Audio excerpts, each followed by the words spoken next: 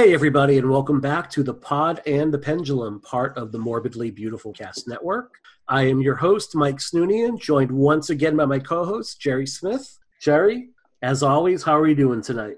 I'm doing great. So excited to talk about this movie. This is one of my lifelong loves. So I'm really, really excited about this one. This is going to be a fun one to talk about tonight.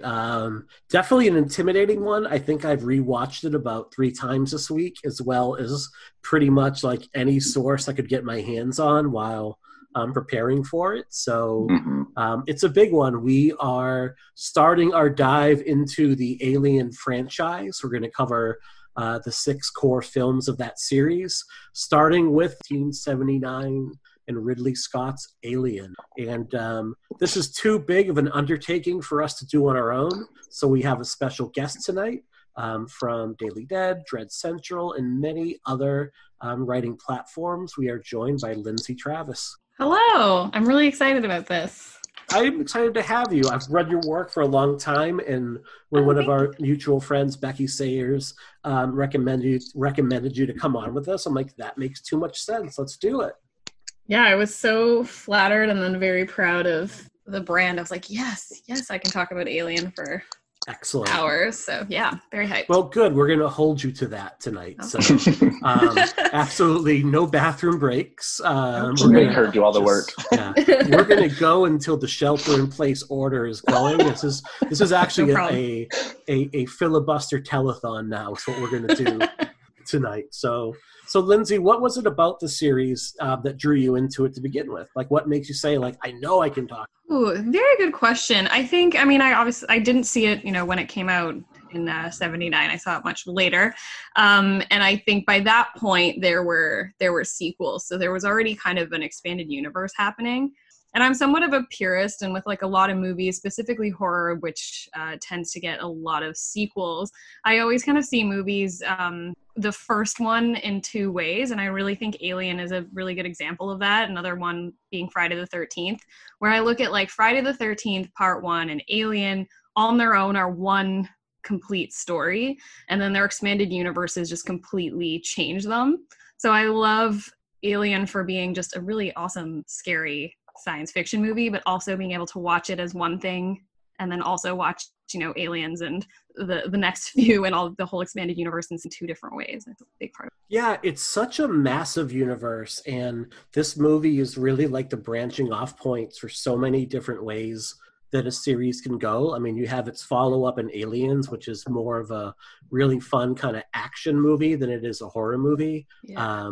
You have like your Monster Mash team up with like Aliens versus Predator in those 2 films. And then you have Ridley Scott circling back to it almost 4 decades later, and it becomes this really contemplative franchise on and asks questions about where do we come from and where do we go when we die. And it's a really, like, when I rewatched Alien again on Alien Day, I immediately put in Prometheus. Like, I didn't follow up with Aliens. I'm like, it made me want to go back and watch Prometheus, and it's fascinating watching those 2 movies back to back. Yes. Well, I love that movie. Like I will go to bat for Prometheus till I die. Same, and I'm just so happy to hear you say that. Good, because I think we need a guest for that one too. So, right. Well, I am available to yell about Prometheus.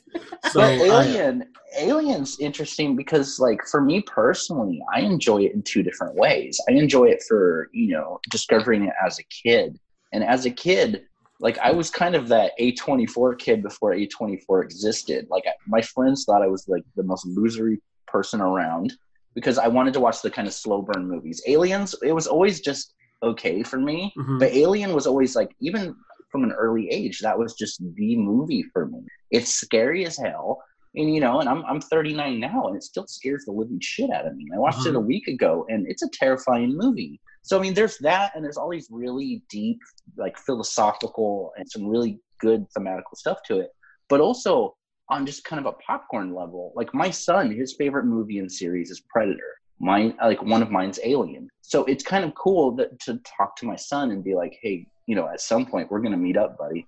You know what I mean? Like, it's interesting. Like, it's just such a good series. And this first movie is just, I mean, classic, obviously, but I think sometimes people don't understand how fucking amazing this movie is. 100% agree. No, 100% agree. And I think a lot of that comes from the way it sets about its world building in such a way that it shows you these things that it never touches upon again. It presents them and then it moves on from there. But it presents this really fully developed and realized fantasy overall before grounding itself. So before we talk about the movie in earnest, there's like one thing I do want to say, and I'm going to borrow from Dan O'Bannon here. So when we talk about the Alien movies and we talk about the series as a whole, I'm going to definitely steal this thought from O'Bannon, who famously said, "I didn't steal from anyone. I stole from everyone." When it came to writing the Alien film,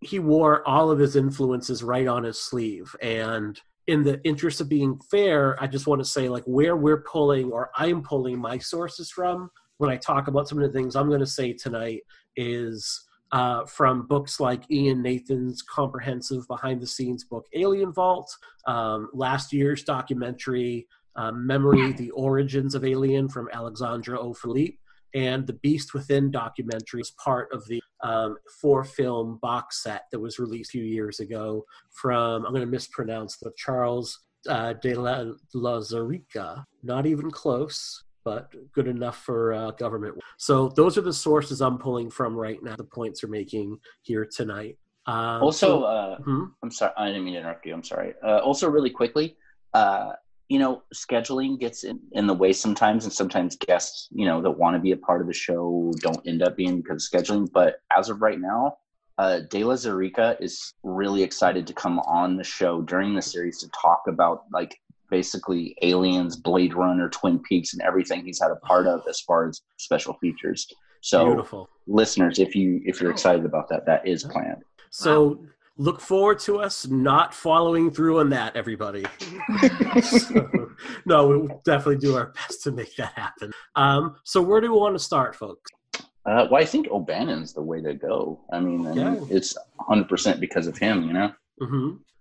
So he's an interesting dude. I mean, he's this guy who came up through the 60s and 70s. I love the description of him from his wife, where he says like he couldn't even be an iconoclast because he was just so weird and out there that he just lived to piss people off. It shows. It shows everything from like the Carpenter feud to many things through the years. I mean, he was a very problematic person. I mean, even Return of the Living Dead, if you watch that documentary about that, I think it was Beverly Randolph that said that she went to basically audition for O'Bannon, and he had like porn playing on the TV and like guns on the coffee table. So, nice. He was a fun guy.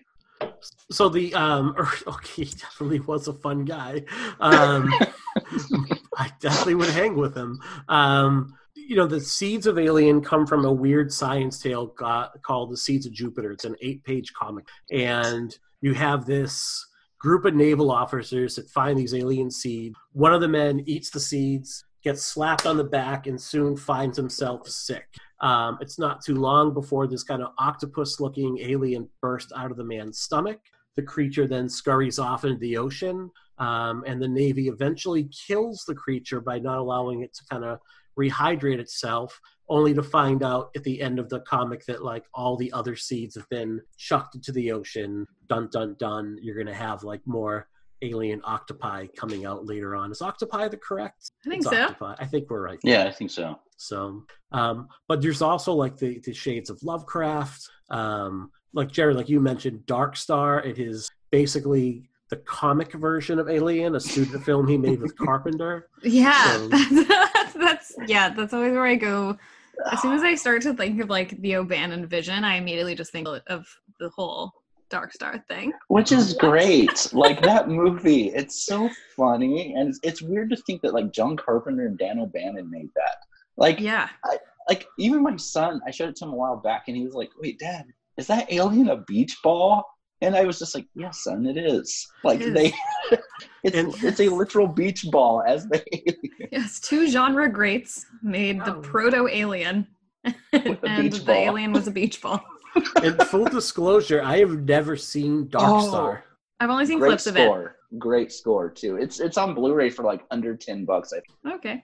we might have to add that to the collection at that point then. But I think so. But my understanding is O'Bannon came out of that experience feeling pretty negative. Like he felt like he had done a lot to really get co-directing credit of the movie. And Carpenter was like, nah, that's not really my scene, dude. Like, I'm the director, and tough if you don't like it, too bad. Yeah, he's very much a John Carpenter's, like every movie has to have him above it, which, I mean, he's God to me, so I'm not going to talk shit. But yeah, they came out of that. They had a big falling out, and then it was made worse when O'Bannon basically tore Assault on Precinct 13 to shreds.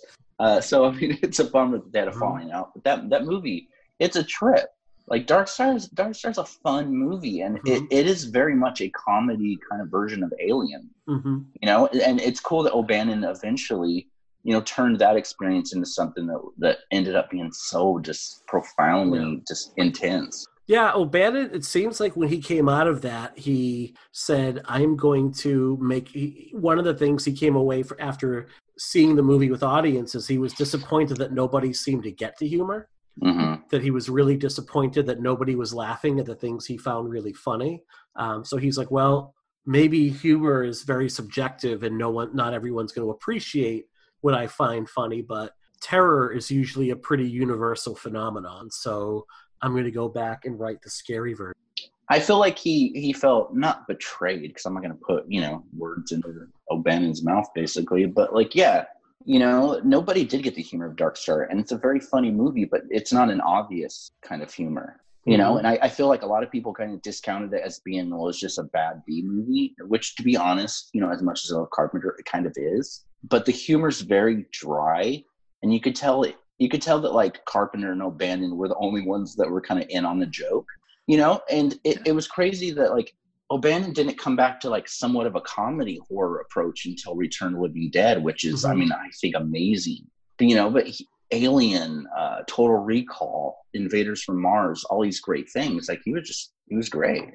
And Lindsay, what other films, or 'cause I know overall, like he pulled from a lot of different things overall, what other movies or sources was O'Bannon pulling from during this time as he's kind of pulling together the script for you? I don't know that I have a great answer to that question. I mean, to me, I look at like Alien, like it's obviously coming from that comic book, no question. I think when it comes to the horror element, the parts, I wish I'd prepped examples, but I did not mean to put you on the spot. No, that's okay. I'm like, oh no, they're not going to think I'm learned. Yeah, I think the things that, and I haven't actually read the script, is something that I should and do want to do. What's cool about Alien is it's much more claustrophobic and slow, and I think that's something that really probably comes from the page. I mean, obviously the direction, but I'm sure what's really cool on the page is like the dialogue is very short, like small and subtle. And I think that's really where a lot of the fear comes from. It's just like you don't really know anything, and it's very visual, and you only get like just the tiniest little bit of information at a time. And so I can't necessarily think of specific examples that also did that, but I just think that's probably what was really striking on the page, is that like the dialogue there's not a lot of it, and when it's there, it just tells you exactly what you need to know. Right. Well, that says volumes about his talent, and yeah. I don't know if it was so much from O'Bannon or the people that ended up rewriting it, because I mean, this movie was rewritten by so many people, but I do think that O'Bannon is the most important person when it comes to this. He pulled from like everything from like Lovecraft to I think even like those 50s like B movies. Alien's not cheesy in any way, but I think that there's a lot of similarities to those movies as well. And like people think Tarantino is this great director, and he is, but he pulls from so many of his influences, and even some of his detractors talk about how much he lists from these movies like it's a bad thing. But I think where a lot of like cinephiles, they talk about how he pulls from this and that. But I think O'Bannon, what he did with Alien is he pulled from everything that just inspired him and made him fall in love with the genre and put it into one script that is kind of like everything and the kitchen sink of just the things that made him happy. And I think that's what kind of influenced this. I don't think it's anything specific.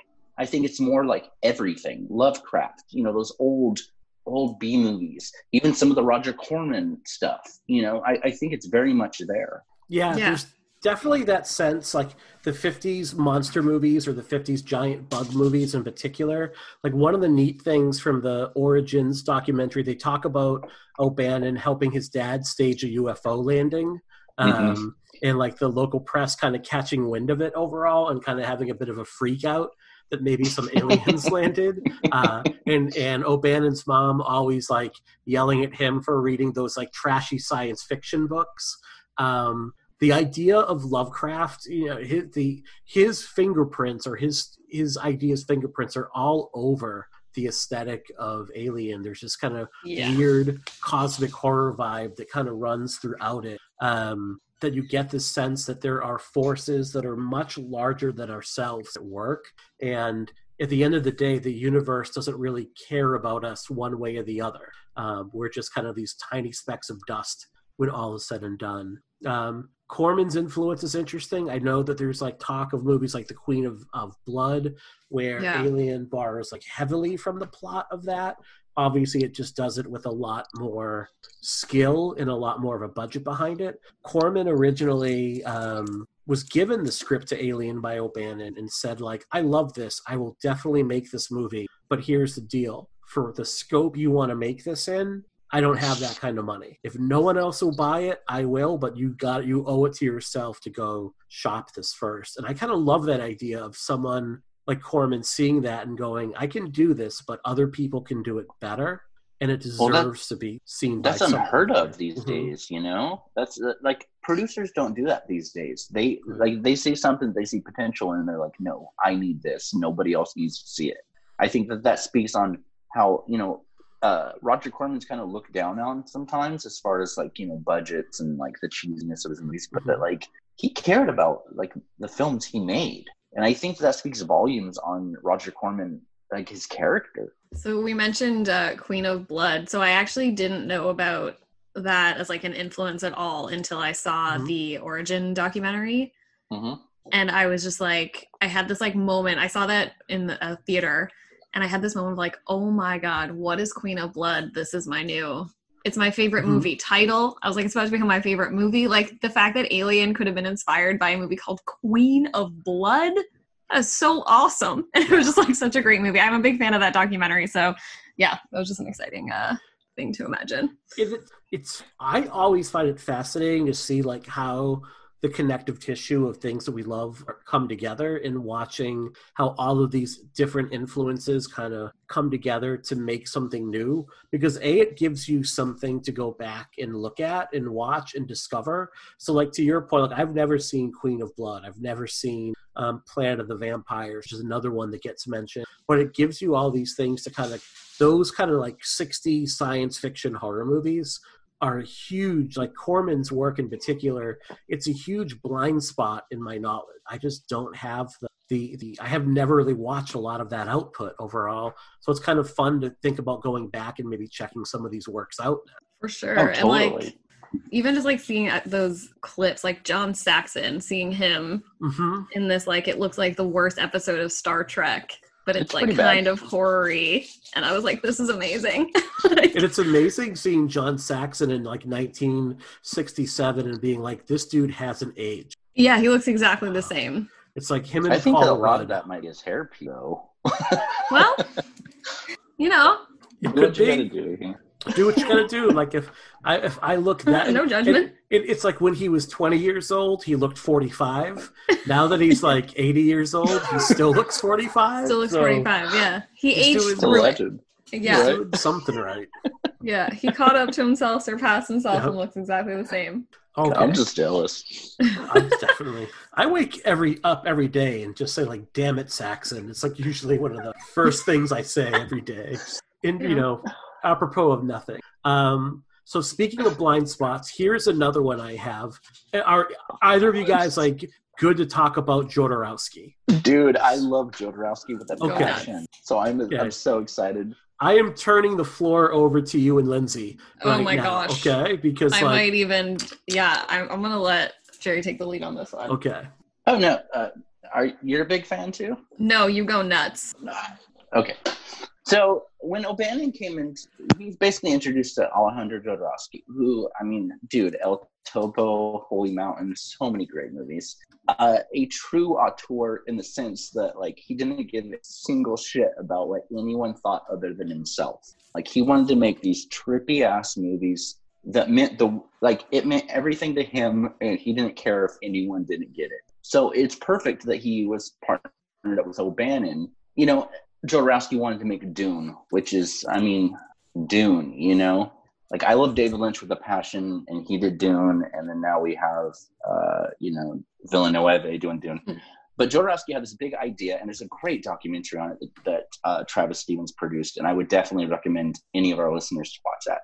But Jodorowsky wanted to adapt Dune, and he basically got O'Bannon to oversee it as far as writing and that kind of stuff. And they formed this big partnership.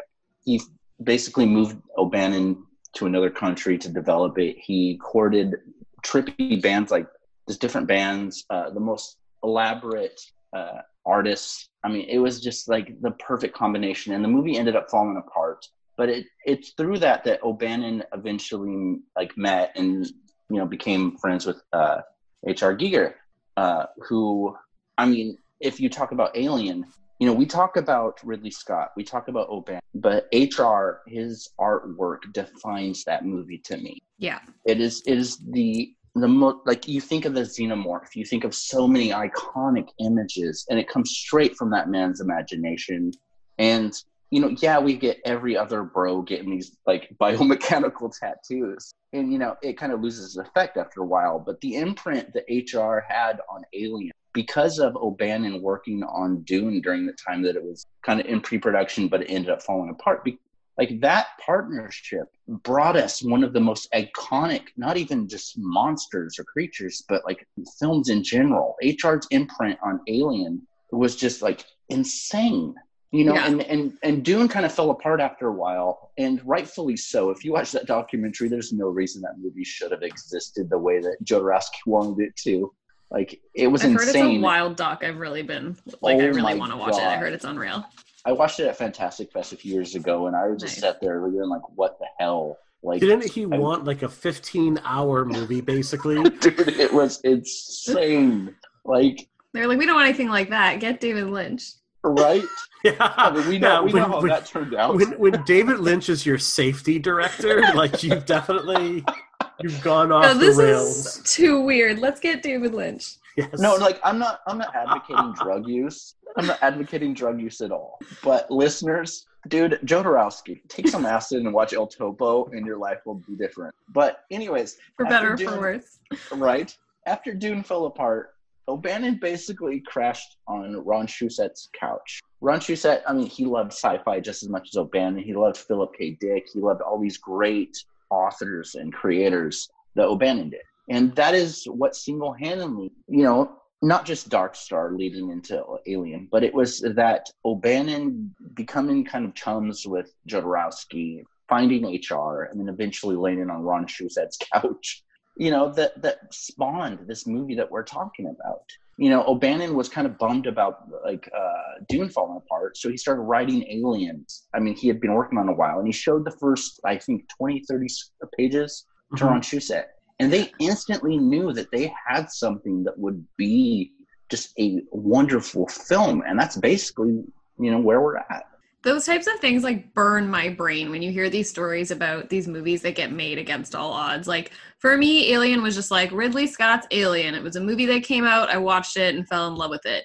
And then you start to think of, like, all of these variables and all these maybes and all of these potential other versions. And it's wild to think that, like, the littlest thing, if one guy didn't meet one guy at the exact right time, or if the one person who didn't read that page, or if Ridley didn't get the phone call, like, we might not have Alien and this entire, like, world-changing franchise that everyone knows about. It's just crazy to, like, it's one of those types of things I just, like, I can't wrap my head around it. It's wild to me. And the idea of, like, unmade movies, even like that is such a huge obsession with me throughout my entire life. Yeah. I mean, this, I think Wednesday or Thursday, I can't remember which day we agreed on, Mike, but we're doing a script reading of the original Dennis Etchison script of Halloween 4. Whoa. Which is easily one of my favorite scripts of all time. I love Halloween 4, like the Dwight Little version, so much. But this script is so fucking bonkers. Yeah.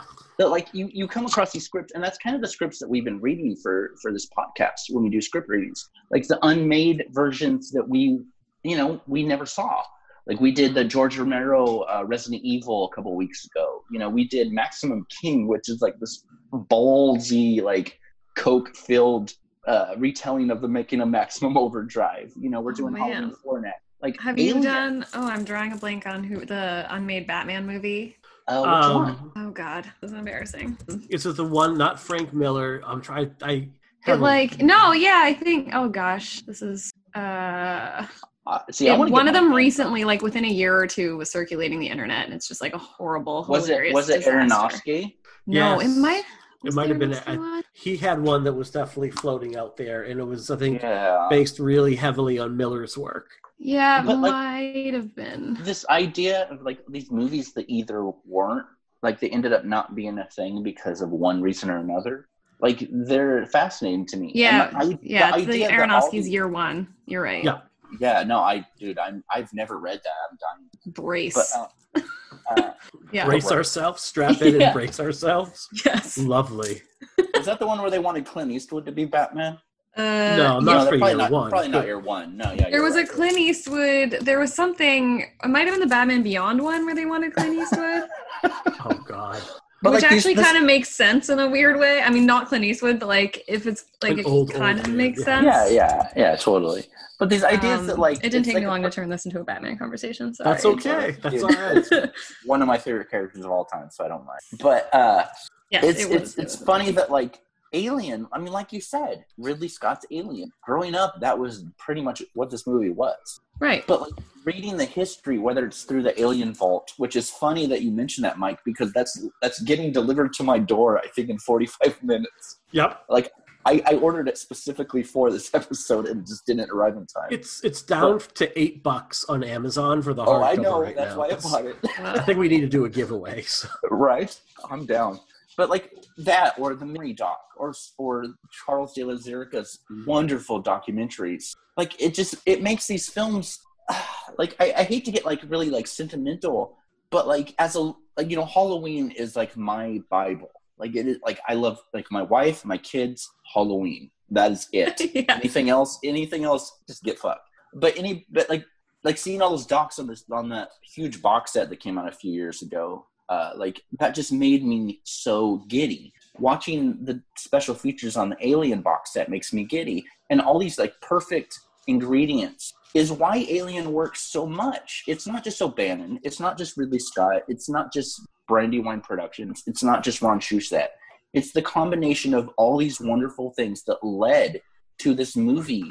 That even before we get into the movie, it's a huge undertaking and it's a huge epic adventure of just getting this story told. Right. Yeah. Shusett waking up O'Bannon in the middle of the night going, I got it. Like when O'Bannon is hit with this writer's block and he's like, I got it. And O'Bannon's like, what do you got? He's like, it's going to impregnate the host, basically. Like him coming up with that idea of like the face hugger at like 2 a.m, just waking up with an aha moment. It's just kind of this wonderful image overall. It's in how inspiration strikes. And like you would say, like, it's, Lindsay, you had said how this is like Ridley Scott's Alien. Well, we almost got like Walter Hill's Alien.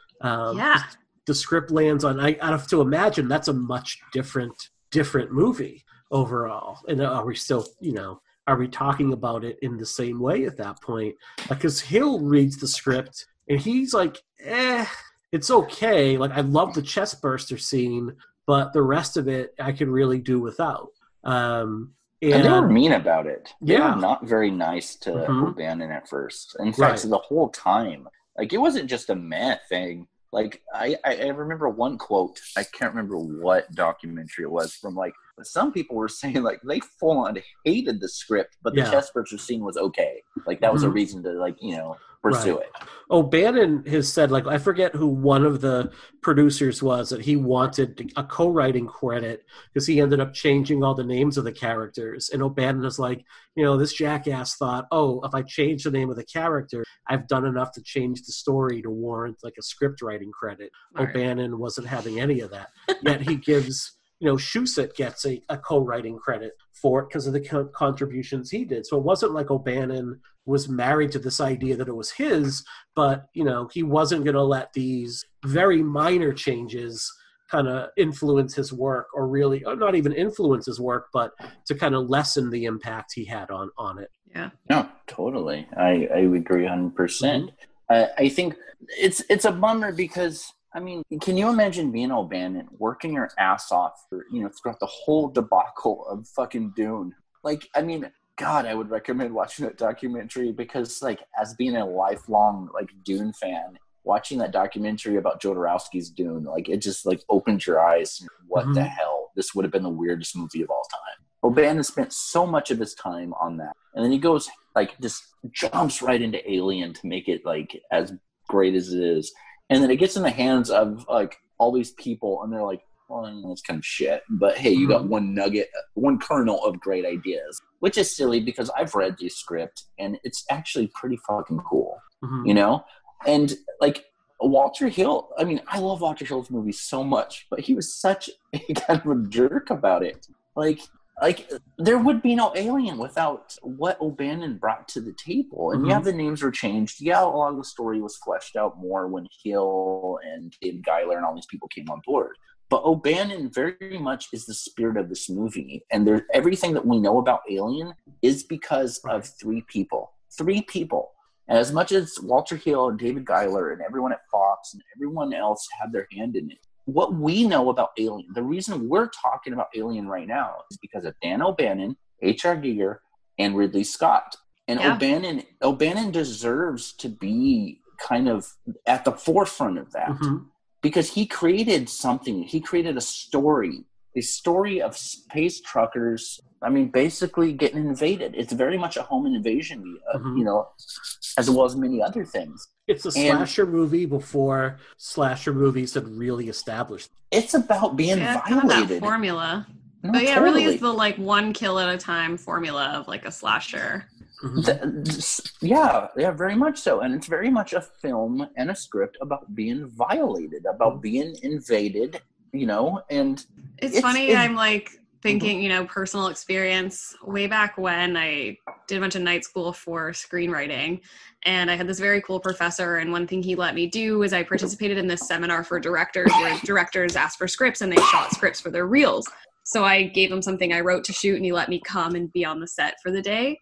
And he knew exactly what he was doing to me was to like prove to me that I couldn't direct from the page.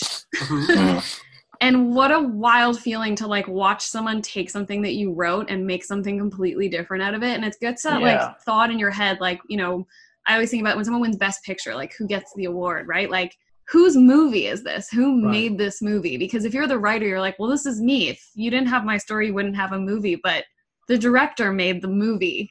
But and your screenplay was just as much of a tool as the actor was, right? It's such a strange thing how they just need to be married so perfectly. And what's interesting too, when you think of like television versus film as a medium, television is very much considered a writer's medium. When you have like your Vince Gilligan's, your Josh Whedon's, you have David Simon.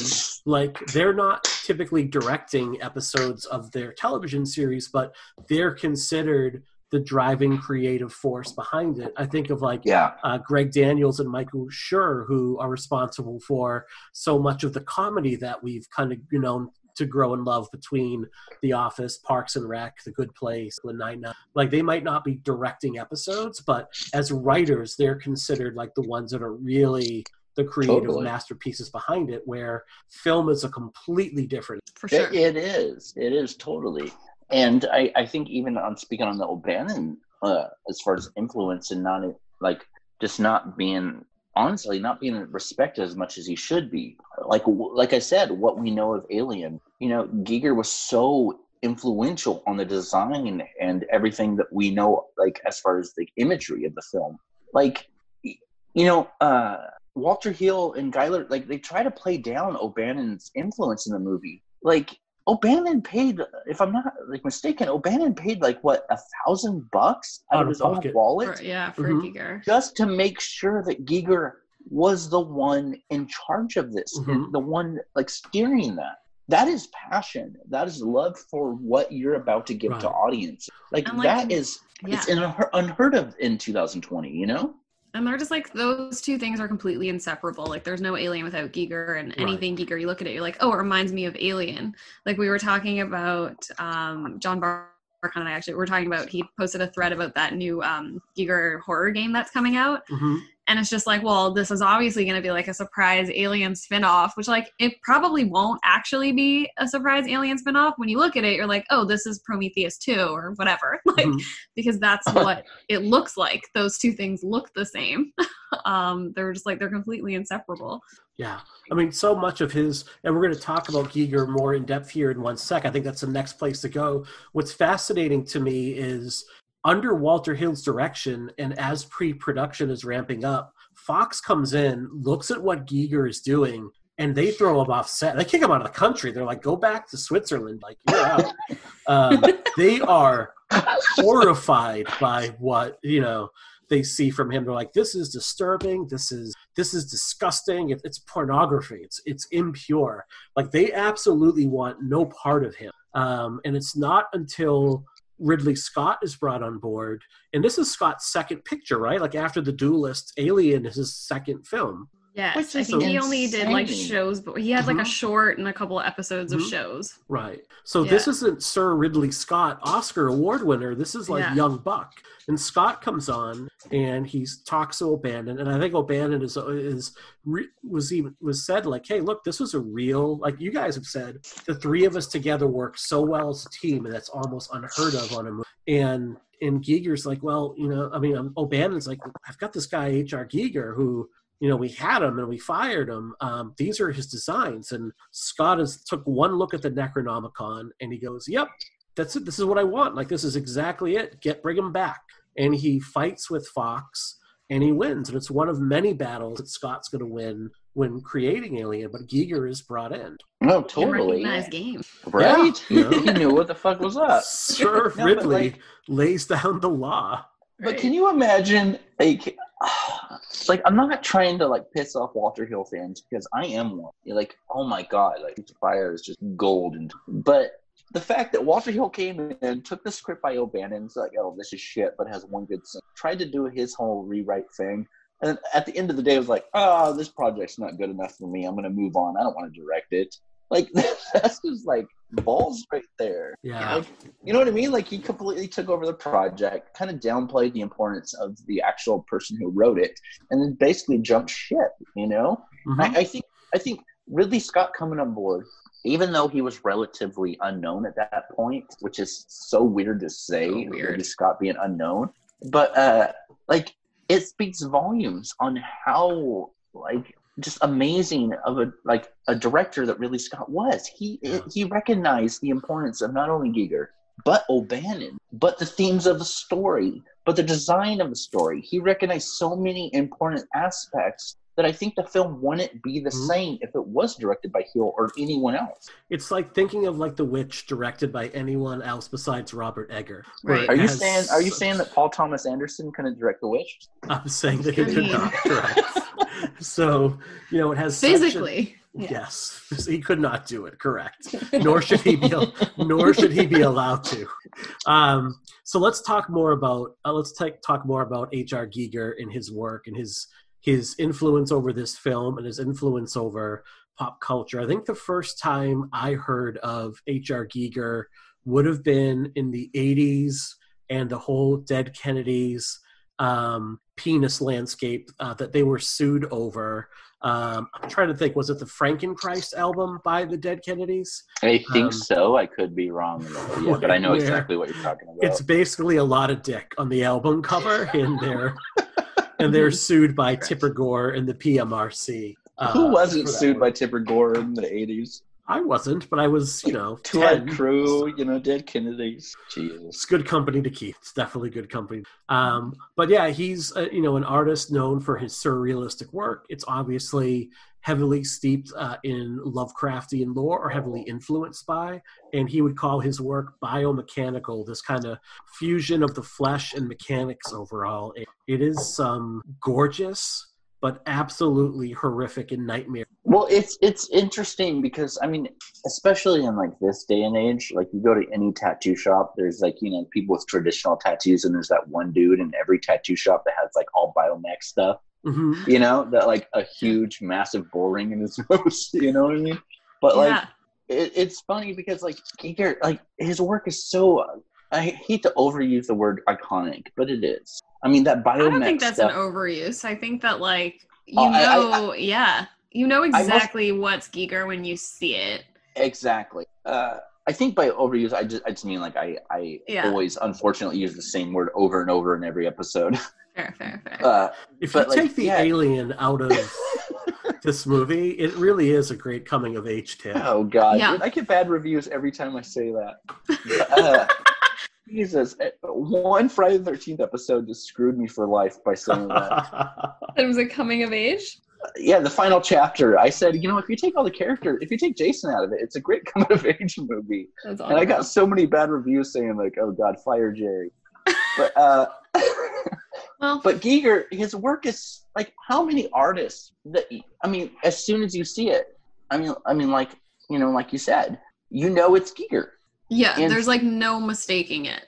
Not at all, and it's iconic, and it's also like, it's interesting because it's biomechanical, but it's also kind of sexual in a way. And yeah, not in a way like directly sexual. Like the face hugger is a vagina. Pretty much. Yeah. Which is great, but like you see this stuff, and it's just like, it's hard to get that out of your brain, and I can't imagine Alien being any other way other than with Giger's imprint on it. Yeah, for sure. Like the xenomorph you talk about for 100 years, and same with the face hugger, and like there is that scene where they capture the face hugger and kind of pick it apart, and it almost looks like, it looks like body parts, but it's almost like an oyster, like in how they're just peeling it, and you can like hear it, even though it's not really making any sound, like you can hear it, you know what I mean? And it's so gross, and it hurts, and it's nasty, but it also looks like a robot. Like that's, oh my God. I think there's this like tactic feel to so many of the creations movie. You had just said, Lindsay, when I think you are right, it actually was like oyster and mussel and shellfish that was filled in the, so that's, dead on right there, which I can only imagine the stink when filming that scene. But there's like, to me, when I look at the design of the xenomorph, I imagine like running my hand over like the very phallic head and thinking that there would be some resistance. You couldn't just very easily slide your hand over it, that there would be this kind of resistance and friction. And like even the chest burster, like it's silly. Like watching that scene now, it's like super cartoony, and maybe it kind of seems cartoony because we've seen Spaceballs so many times. And when it like juts away, it looks really silly and weird and like, again, kind of cartoony. But like that thing is so scary, and every little line on its head, like this wasn't just like a tiny monster. This is going to grow into a xenomorph. You know what I mean? So when you see it, like it is so menacing because of its just like, the little details around the side of its face and its teeth. And its teeth are like metallic. They're not white. They're not the same color as his like exoskeleton. I don't know. Her exoskeleton. And it's just wild. Like it is so menacing, even though it's this like teeny tiny little thing. Like, it just burst through a guy's gut and killed him. But you're kind of like, what is this little cartoon cutie? And then you're like, oh no. That is going to kill everyone. When it turns to you with those razor sharp teeth, and it's this tiny, tiny little thing, and you know what it's going to grow into, but at that moment when you don't, or when you see it for the first time, it's terrifying. And to me, you can almost put a distinction between what's a horror movie and another genre, which should be what's a terror movie. Because to me, terror is this thing that this fear of the unknown, and this being confronted with things that should not be, and there is nothing that is natural looking about this creature. It's composed of all these things that are semi-recognizable. Obviously, it looks like a giant cock, for lack of a better term, with teeth. And you're so terrified by confronting it that you have to record. Well, for me, I mean, it goes back to when they go to LV 426. I remember being a child, and I will never forget this feeling ever. Like I said, I'm 39, and this still feels like it happened yesterday. Seeing this movie for the first time, when they get to LV 426, and they see that huge, just cavernous area, like I remember feeling like more scared in that moment than I had ever felt in my life, because I didn't want to be there. It's like, you know what I mean? Dreadful. Like it is. I didn't want to be there. And every time I watch it, I mean, I watched it last week or the week before. I've lost track of time during this. Yeah, time is a socials contract. Whenever Alien Day was, I watched the first couple movies. And I remember watching and having the same exact unsettling feeling in my gut. I don't want to be here with this. Yeah. And so what the chest burster ends up being is the accumulation of every terror-filled feeling that I had being in there. I don't what's crazy is I was shouting and just freaking out watching this movie a week or two ago, and I have seen it so many times. Yeah. It's still able to just get under my skin. Right. That my wife and my kids were kind of laughing at me, going why are you freaking out? You write about this stuff for a living. It's tense. Lindsay, you just used the word dreadful, Lindsay, and I want to go back to that. Talk about that feeling of dread the first time. And one of the things I love and learned, I was today days old, is that scene where where they first come down and leave the ship and enter 426. Those are children actors, because they couldn't quite get the scale of the entry of the ship to look right with the scale of the set design of I think it's called the Derelict is what the name of the alien ship is. So they had children in these spacesuits, and they just filmed it at 48 frames a second and slowed it down to 24 to get the scale right. But that's a little nerd fact. I know. Ridley Scott, ladies and gentlemen, or whomever the cinematographer was, I don't know. I can't figure out how to make grilled cheese sandwiches that are, that come out right. So talk to me about this feeling of dread, because I think that is the perfect word. There is a feeling of dread, I think, through the whole movie. I think it doesn't even really get terrifying until the chest burster, which is at the halfway point. And even then it's still a little slow. And I think it's just super dreadful. We talk about in space, no one can hear you scream. That makes you want to that makes me feel sick.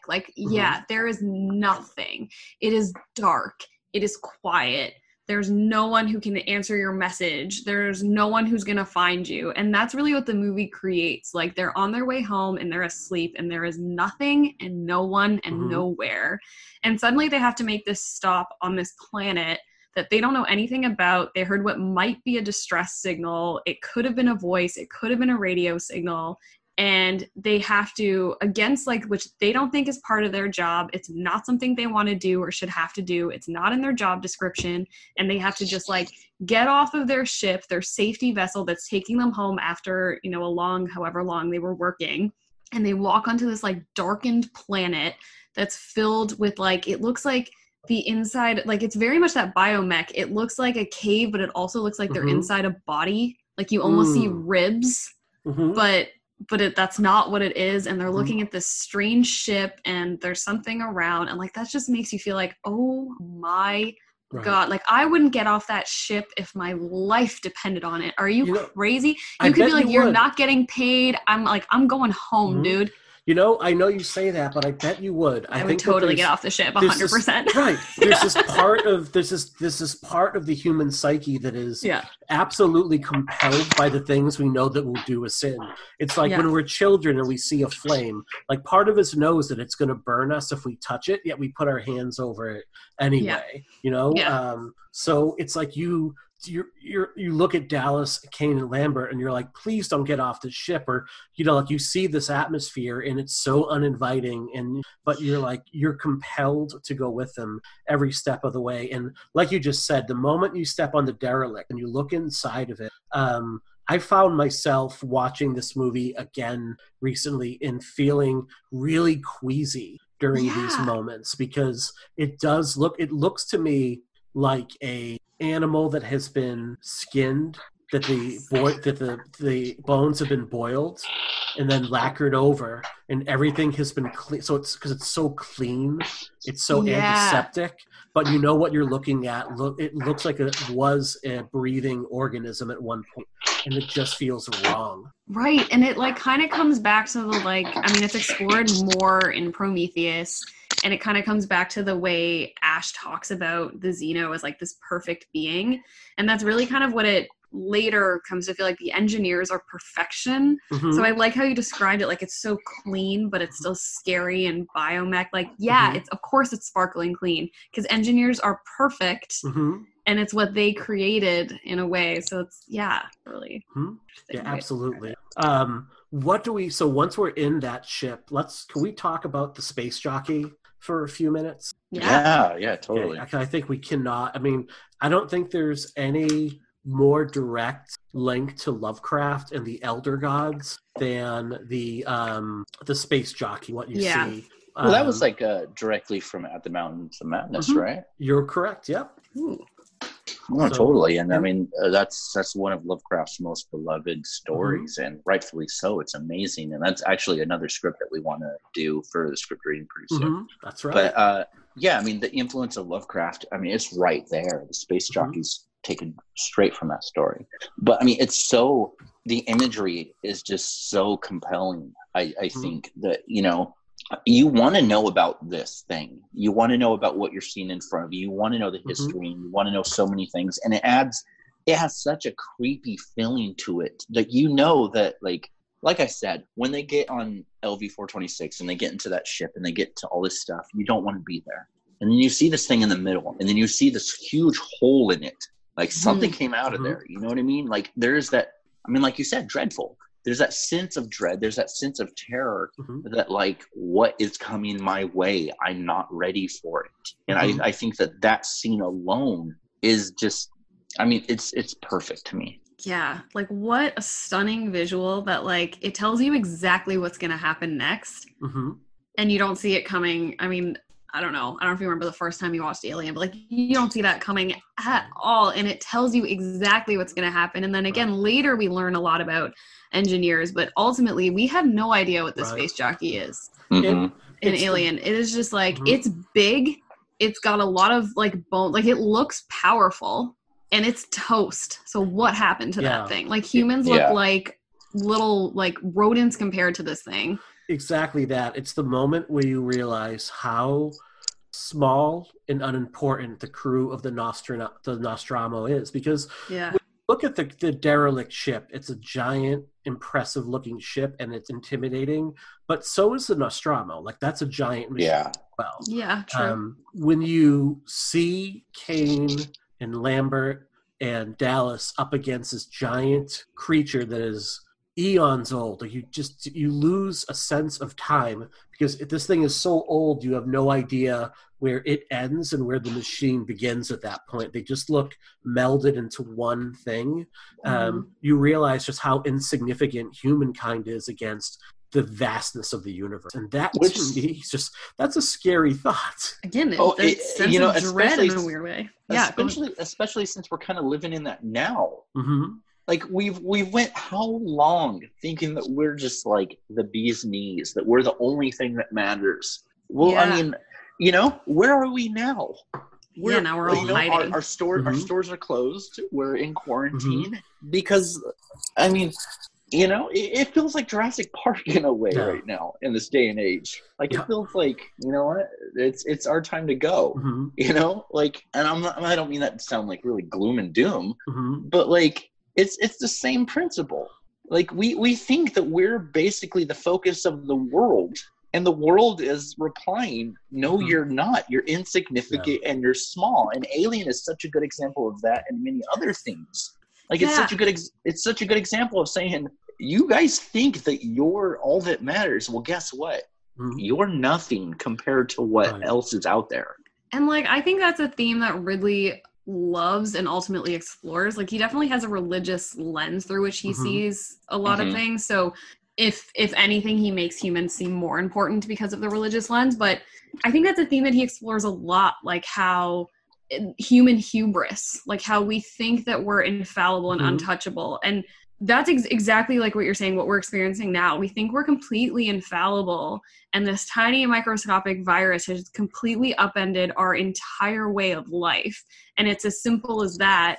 And yeah, that's definitely something he explores. I mean, he, again, through a religious lens, I think, the vice of immortality, and how in Prometheus and Covenant it suggested that like Wayland wants to be immortal, and that's what he's chasing out in like the depths of the universe. And it's just like, no one cares about you, Wayland. You're just a dude with a company. Like, you need to get out of here. And like, it's that human hubris of this, like, we're these untouchable, we're the kings of the universe because, we're the top of the food chain. And like, that's just not at all the case.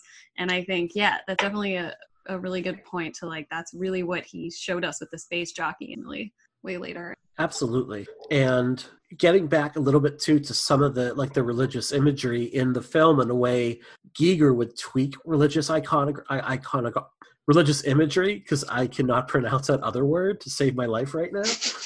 So the way Giger would tweak religious imagery, when he first designed the egg, it looked like a vagina. Still kind of does, yeah. It still does, but he was told like it was just one horizontal slit, basically. And production came back and said, this looks great. We are going to get protested very heavily by Catholics overall. So please, can we tweak it? But he's like, sure. So he made it wild because it's like supposed to be used to like show birth. And we're like, no, that's obscene. Cannot do that. And now so he made it look like a crucifix, basically. Yeah. Which is wonderful. He's like, fuck the Catholics. Fine. Yeah.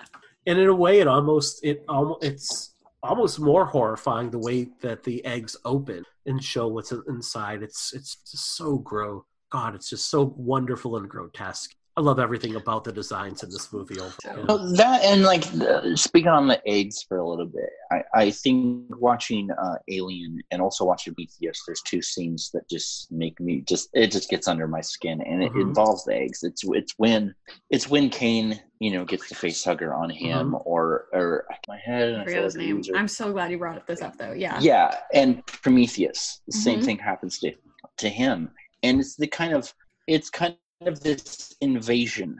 Like I said, it's being exploited. It's being invaded. It's being finding a hard time finding the words, but it's taking you over. That it speaks on a lot of fears that people have, and it involves like a lot of just really interesting ideas. I think, and I think both those scenes in both Alien and Prometheus, they kind of the scene in Prometheus kind of harkens, what happens in Alien. It kind of goes back to that, and it kind of, you know what I mean? Yeah. I love that you brought that up, because I think that's one of the scenes in Prometheus that gets, it's like the first objection people have to it. Like when I'm like, oh, Prometheus is so great. So I'm like, oh my God, remember when he just took off his helmet and put his face in the egg? And you're like, yeah, of course I do. Yeah, and do that. So two things. I like what you just said about how like it's almost this like romantic exploration that turns into being very invasive, and to pretend that like humanity wouldn't put their face in something dangerous to explore it and invade it is wild. Like, of course humanity would. We all just said that we would probably get off the ship and go explore. So of course we would. And then this is just some like not nitpicky, but just some like nerd nonsense, because of course, it's wild that that's slaughtered so much in Prometheus when it's exactly what happens in Alien. And he does the exact same thing, and everybody's like, oh my God, in Prometheus it was so terrible, but Alien's perfect. But another thing that's cool, in the director's cut, that scene's recut a little bit, where Cain actually, when he sees the motion inside the egg, he draws his weapon. Yeah. And you can kind of see like in the cut when he gets close, he's like lowering his weapon down. And it's kind of like, it's so small, but that is a huge difference. That like there's a huge difference between a guy being like, oh, what is that? And a guy like drawing his weapon. And I think as much as we like slaughter and skewer the guy in Prometheus for putting his face in there, it's really interesting that like that is a massive variance in the two versions. I think like that's something I could obsess about for like 3 hours. Absolutely, no, because I think that little detail of drawing the weapon shows that Kane's aware of a danger, which I don't think there's anything in the actual cut of Alien that shows Kane feeling that he's ever in any sort of danger. Like he is the one that's always like, we have to go on, we have to press on. And there's this, it really like Scott is really speaking to this really innate human hubris that is basically says, we don't ever think anything really bad can happen. Like, sure, we do take precautions, but at the end of the day, I think most of us go day to day thinking like nothing really bad can happen to us. And our curiosity will sometimes get the best of us in really horrible. Well, it kind of speaks on the arrogance that we all have as people. Sure. Mm-hmm. You know, it's like you said, well, nothing bad's going to happen to me. It's like how often do we as people kind of go through life feeling that way? Mm-hmm. Like, oh no, you know, I'm okay because I'm a, you know, quote unquote good person kind of thing, you know? I don't know. And like I almost have a slight, I don't want to say retort, but like to add to that. And apologies, this comes off strangely, but I think another one of the themes that we've all, I mean, it's all over our notes, so I know we all saw it, is like the way the blue collar workers and the like the women and the the women and the black guy, how they see things very differently. Parker, right? Yeah. So bad at names. Parker, I want to say. Yeah. How they see the world very differently. And so Dallas and Kane are kind of like, yeah, whatever, what's going on? But Parker and Ripley are like, seal this up. Like they see the world really differently. So it's funny, like you guys are talking very casually, like, yeah, I don't think anything's gonna, you know, whatever. It's where like I walk my dog at night, like terrified every time. So it's interesting that like it even seems like we have very different views in a way. Does that make sense? That's 100% makes sense. And I think that's a really wonderful way to kind of raise awareness and say like, hey, maybe you two white dudes think nothing bad is going to happen, but for the rest of the world, we actually have to look over our shoulder and be much more aware of our surroundings at all times. I think, honestly, that's the kind of thing that we should get called out for. Oh, no, we just accidentally exemplified the theme of the movie there. No, I agree 100%. And like what I meant as far as like nothing bad's going to happen. No, I kind of meant that like talking shit about people that do feel that way. Like I'm the first person to be like, I wake up in the morning and I'm like, okay, what is going to happen? For sure. But I mean like kind of as a societal whole, you know, like especially in America today, you know, sure. It's like when this pandemic happened, like what was the first thing that was kind of said? Oh no, we'll be okay. Don't worry about it. We're America, you know, like that arrogance is kind of what I'm talking about. Yeah, for sure. I assumed that you were more talking about like how what we were saying before, like we did not predict that our entire way of life would be completely upended by a virus. That's impossible. Like when you read about the plague, you think, well, that wouldn't happen now because, you know, then they were filthy and, you know, messed things up and didn't have good science. So they didn't know anything. That's how the plague happened. And then, you know, here we are. Also, I mean, what you're saying right now, I mean, without going into detail, I mean, it kind of speaks on like what the like insanity on Twitter is going on. Some people don't realize that other people like have a different experience. You know what I mean? Like something completely different. And I think there also needs to be that respect of that. Like, you know, and I agree with you 100% on that. Yeah, it's an interesting. Yeah. Without diving too deep into that. Right no. Yeah. So I want to pivot because Lindsay, you I think made a really good point to transition now to talking about how Alien is kind of this cautionary tale for the working class and how it really, I think, champions working class people. So let's go. You have some wonderful notes here, so I'm going to allow you to take the. I'm going to allow you to take the lead, right? Okay. I think one of the themes that I definitely missed it on my first viewing, but I've watched it 1,000 times, so I've eventually picked up on it, is, you know, the very different approach that everyone on the ship takes. And the first few minutes of the movie are silent. They're almost exposition, but not really. It's kind of ship, it's going on, everybody's asleep, and they're slowly waking up. And the very first conversation anyone has is about their bonuses and their shares. Mm-hmm. So right away, it's immediately established that, okay, these are working class folks, and they want their money. They've just done a really hard job, and they're really concerned that they're going to get shortchanged. And Dallas, the like white guy in charge, is very cavalier. Like he laughs at them when they bring up the money thing. He's kind of like, I don't know, I'll check into it and whatever. But, you know, they're genuinely concerned. And that takes place throughout. Like, Parker brings up his shares and bonus a whole chunk of times. Oh gosh, his name joins Brett? In on the conversation. Yes, Brett joins in on the conversation pretty often. Ripley is just super confident, which is essentially what I want to break down. And that's really the theme throughout. As soon as things start to go badly, there's a huge split in how the crew handles the situation. And so when they hear the call, Parker is like, absolutely not. This is not in my job description. I'm on my way home. And Ash chimes in with, well, actually, this very tiny part, well, he doesn't say it's very tiny part, but it's kind of assumed based on the way he says it, this really tiny part of your contract that you probably didn't read says that if a specific thing happens, such as a distress signal from another life form, you must go explore it, otherwise you forfeit all your shares. So if you don't do this incredibly dangerous thing that should never happen but did happen today, you're not getting paid. Right. SOS? I don't know. Human. Unknown. So what? We're obligated under section. I hate to bring this up, but this is a commercial ship, not a rescue ship. Right. And it's not my contract to do this kind of duty. And what about the money? If you want to give me some money to do, I'd be happy to. You know, oblige. Let's go over the bonus situation. We never talk about the bonus situation. Sorry, can I say something? Let's talk about the bonus situation. There is a clause in the contract which specifically states any systematized transmission indicating a possible intelligent origin must be investigated. I don't want to hear it. We don't know that's intelligent. I want to go home and party. Parker, will you just listen to the man? Penalty of total forfeiture of shares. Money. You got that? Yeah. All right, we're going in. Yeah, we're going in. The perspective that Ripley has versus Parker is very, very different in that moment. Like, Parker's really upset, and Ripley's like, well, the rules are the rules. And that's very much how she approaches everything. And Ripley will also say to Parker and Brett, well, you guys will get what you're contracted to get. Don't worry, you'll get what you're contracted for.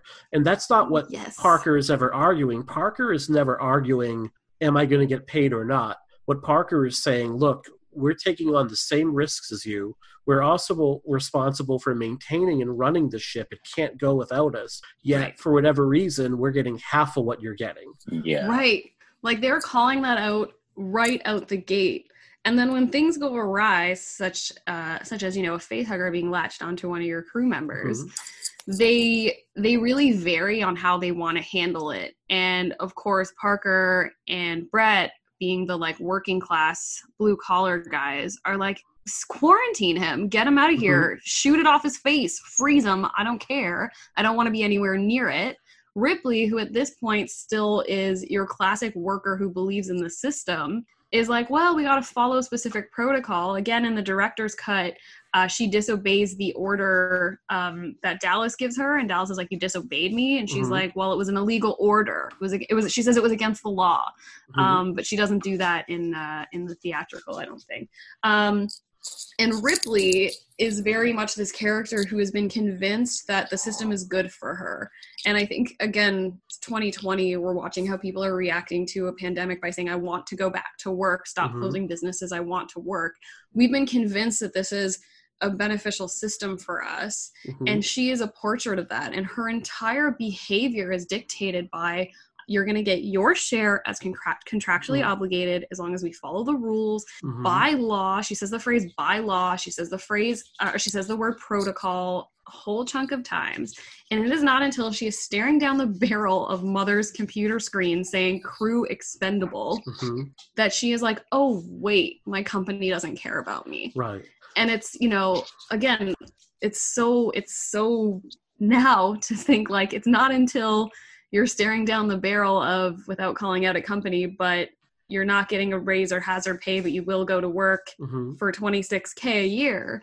It's not until that moment where you actually might die that a lot of people that are otherwise happy cogs in this massive wheel or massive machine are going to be like, oh, hold on a second. Right. And that's really Ripley's journey. Like she really changes in the movie from someone who is by the book, believes in the system, capitalism works, I am a worker bee, to, oh my God, my company doesn't care if I die. And that's when she changes her behavior, which I think is really exciting. And I think it's really cool to see like how Dallas and obviously Ash, approaches things so differently and has a very different worldview than the other. We just, last week, Jerry and I talked about They Live, and we talked about the difference between Keith David's character and Roddy Piper's character. And Keith David's character gives this really fiery speech about how we're all cogs on the wheel, how when there's time to bail somebody out, all of the money goes to the people at the top, and then they go ahead and pocket that money instead of making sure that we get ours. And Roddy Piper's character of Nada says, I believe in America. I believe that if I work hard, that I'm going to be rewarded for that pay. And it's not until he sees the community that he's grown to be a part of smashed to pieces in front of him for no reason that he sees that this is all a lie. And to your point, it's not until Ripley gains access to Mother and sees the line crew expendable that she's like, oh shit, everything that I've been taught to believe and everything that I've really put my faith in, it's bullshit. It's not, and you had just said like, we want to get rid of the shelter in place and we want to go back to work. And a lot of what I'm seeing is not so much I want to go back to work, it's I want others to go back to work. I want to get a haircut. I want to go to a bar. I want to go to a movie theater. I want my stock portfolio to go back. So a lot of us, I'm fortunate enough that I can do my work from home as a school counselor and mental health counselor. I'm very fortunate and privileged, and I understand for some people that's not the case. But instead of living in this society where, look, during this really difficult time, we're going to put mechanisms in place that take care of you, that make sure that you have the funding you need to pay your bills or to kind of, relieve you of those bills for a little bit because you can't pay bills if you're dead. It's saying you need to get back to work. Yeah. And there's a really insidious idea that a lot of the reason these shelter-in-place orders are being lifted, it's not so much because we think it's safe. It's not so much because we think the economy needs to get going, but it's because once those are lifted, businesses no longer have to honor unemployment. If they open back up and you choose not to go, you lose your benefit. Yep. And you either can choose to go to work, potentially infect yourself and others, or go into personal bankruptcy. And it's a really shitty decision you have. Yeah, go ahead. No, I was just going to say, well, like Alien, that is when we realized that,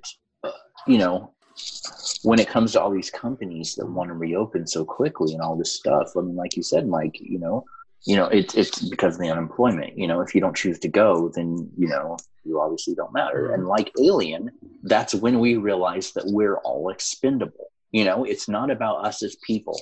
You could get employee of the month. You could get all these things, these trophies that say that they respect you. But at the end of the day, they care about their money. You're expendable. And, I even think going back as far as even Ripley, she didn't get it until basically she was, face to face with Mother telling her she didn't matter. I read something online yesterday where there's this kind of MAGA dude that was just like, no, reopen everything, Corona's a lie, a myth, whatever. Then he got Corona and he's dying. Yikes. And then he's saying, wow, I was so wrong. These people that told me all these things and these rules and these protocols and these people that said, don't worry about it and all this other stuff is a lie. And, I hate to make Alien so political, but to be honest, there It are is themes in this. political. Yeah, it is. It is. It's very much so. actually the first, like I was saying, like the first line of dialogue is like, "What's our bonus?" Yeah. To this movie. Yes. I mean, so Alien comes out only a few years after Watergate. It comes out a few years after Vietnam. There's tremendous civil unrest. There's this feeling that institutions cannot be trusted. We're still licking our wounds over Vietnam. It's the first time that, our military forces were forced to retreat against this far smaller, more entrenched opponent overall. And I think it's also telling that the same year that Alien comes out, Francis Ford Coppola's Apocalypse Now hits these. Yeah. No, I mean, yeah, totally. And what's interesting is, before I read these notes that you wrote for this episode, I didn't kind of like compare the two to each other very often. I mean, it's Apocalypse Now, and then it's, Alien, like very different films. But there are so many similarities to both of those films. And, I just recently revisited Apocalypse Now because it has that wonderful 4K transfer that just came out. And I know that, like you said in the notes, both of them kind of have ties to, Conrad's Heart of Darkness, and I think there are quite a few similarities to both of them. There's this idea that the Weyland-Yutani Company is just another imperialist force that is sending its workers out and sending the worker bees out to parts unknown in order to conquer them, in order to mine them for their resources. Because at the end of the day, that's what Weyland-Yutani does. Like, they are strip mining LV-426 for the resource, which is this alien, in order to profit off it somehow or some way. And much like Apocalypse Now, Alien is really cautioning against this idea of manifest destiny and the fact that all of these uncharted territories really only exist for the wealthy to pluck up and to dominate. Yes. No, totally. Like, Aliens leans farther into that whole evil corporation thing, as where it's, despite being very, very, very on its face, it's a little bit subtle in Alien, and I'm kind of mess up which version is which, but between directors and theatrical, one is more ambiguous as to whether or not it was a coincidence or intentional.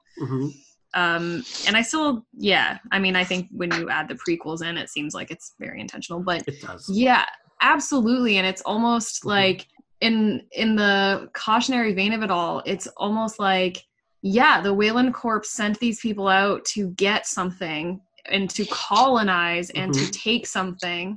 And they died, which it's very imperial that like the soldiers that you send, these foot soldiers that you send, are the, gonna go to war. And what's interesting is that in Alien, like, they lose the fight in Alien. They don't go and they don't quickly pick up the specimen and take over LV-426. Like, they get slaughtered. Right.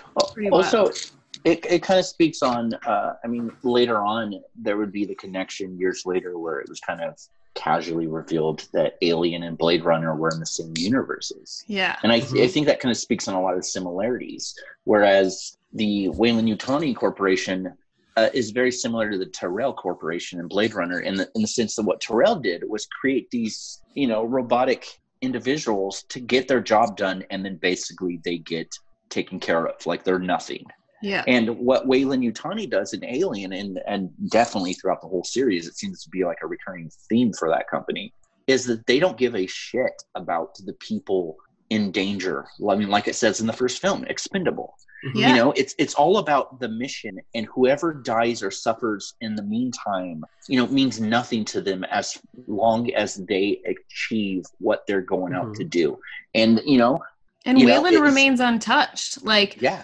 In, when you think about like colonization, and in this version of it, they fail because the Xeno kicks their asses and they totally fail and do not just like quickly swipe and pick up what they want and take over LV-426. But Weyland doesn't get hurt. They don't lose anything. They're fine. They still get exactly what they wanted, which is wild. And again, the same thing in Aliens, right? No, totally. I mean, even without jumping super into Aliens, I mean, even in that first couple scenes, at that briefing with Ripley, all of them, they're just like, well, basically, we're going to pin it on you. You destroyed a ship. We're okay. This is, No, we're you're right. cool. Everything is not framed in terms of the human cost, but very much the monetary cost. Our ship was destroyed. We have billions of dollars invested in this colony right now. We can't just blow it up, even though it would secure everyone that's remaining safety and livelihood. This installation costs too much money to destroy. I actually, like, while watching it, and I won't dive too much into this, but if anyone wants to, for fun, look up the Ford Pinto case. Mm-hmm. And it's a really interesting legal study, but essentially how Ford put a value on human life and compared that into the cost to them if they pulled the car from the market versus how many people would die. And there's like a lot more to it, but it's a really, really excellent example of is a really excellent example of how those types of things have to be looked at from a corporation. And our entire, again, I won't dive too much into it, but our entire system of how, corporations are paramount, and here's why, and our legal system is built such that, you favor the shareholder no matter what. And human life does have a value if you think about how much a wrongful death suit would pay out or things like that. So anyway, all that to say, it's really interesting. Whenever I watched Alien earlier, I kind of think, well, why wouldn't they send out 5 ashes or 6 ashes? Why would they only send 1? Why would they let all these people die when they have all these robots? And you kind of have that moment of like, the robots probably cost more. Right. It probably costs, it probably costs a lot of money to create this robot that completely passes. Yeah. Right. Yeah. I don't think that's kind of that moment I mean. Yeah. And I don't think that it's accidental that when Alien starts, the crew of the Nostromo is literally asleep when the ship changes course. Like, it's not just, they're not woken up because they've heard a distress signal. When they wake up, the distress signal's been heard, and the Nostromo is already en route to LV 426. Like, they don't have a say in it. Like, Dallas tells the crew, like, as you know, we're not as close to home as we thought would be right now. We're actually on this new path, and the rest of the crew is kind of stunned. So they have absolutely no agency in the choice whatsoever. Like, they're on this path whether they like it or not. Yeah, spooky. It's really spooky. And I think Ash's description of the xenomorph is kind of this perfect metaphor for capitalism. Ash, can you hear me? Ash!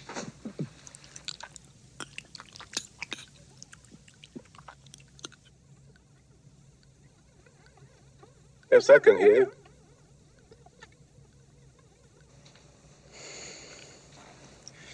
What was your special order? You read it. I thought it was clear. What was it? Bring back life form. Priority 1. All other priorities rescinded. There's a damn company. What about our lives, you son of a bitch? I repeat, all other priorities are rescinded. How do we kill it, Ash? There's gotta be a way of killing it. How? How do we do it? You can't. That's bullshit. You still don't understand what you're dealing with, do you? Perfect organism. Its structural perfection is matched only by its hostility. You admire it. I admire its purity.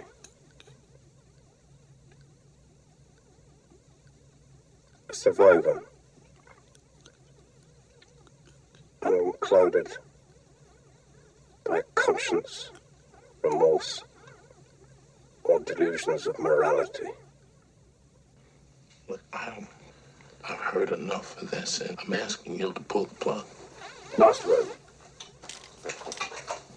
What? I can't lie to you about your chances, but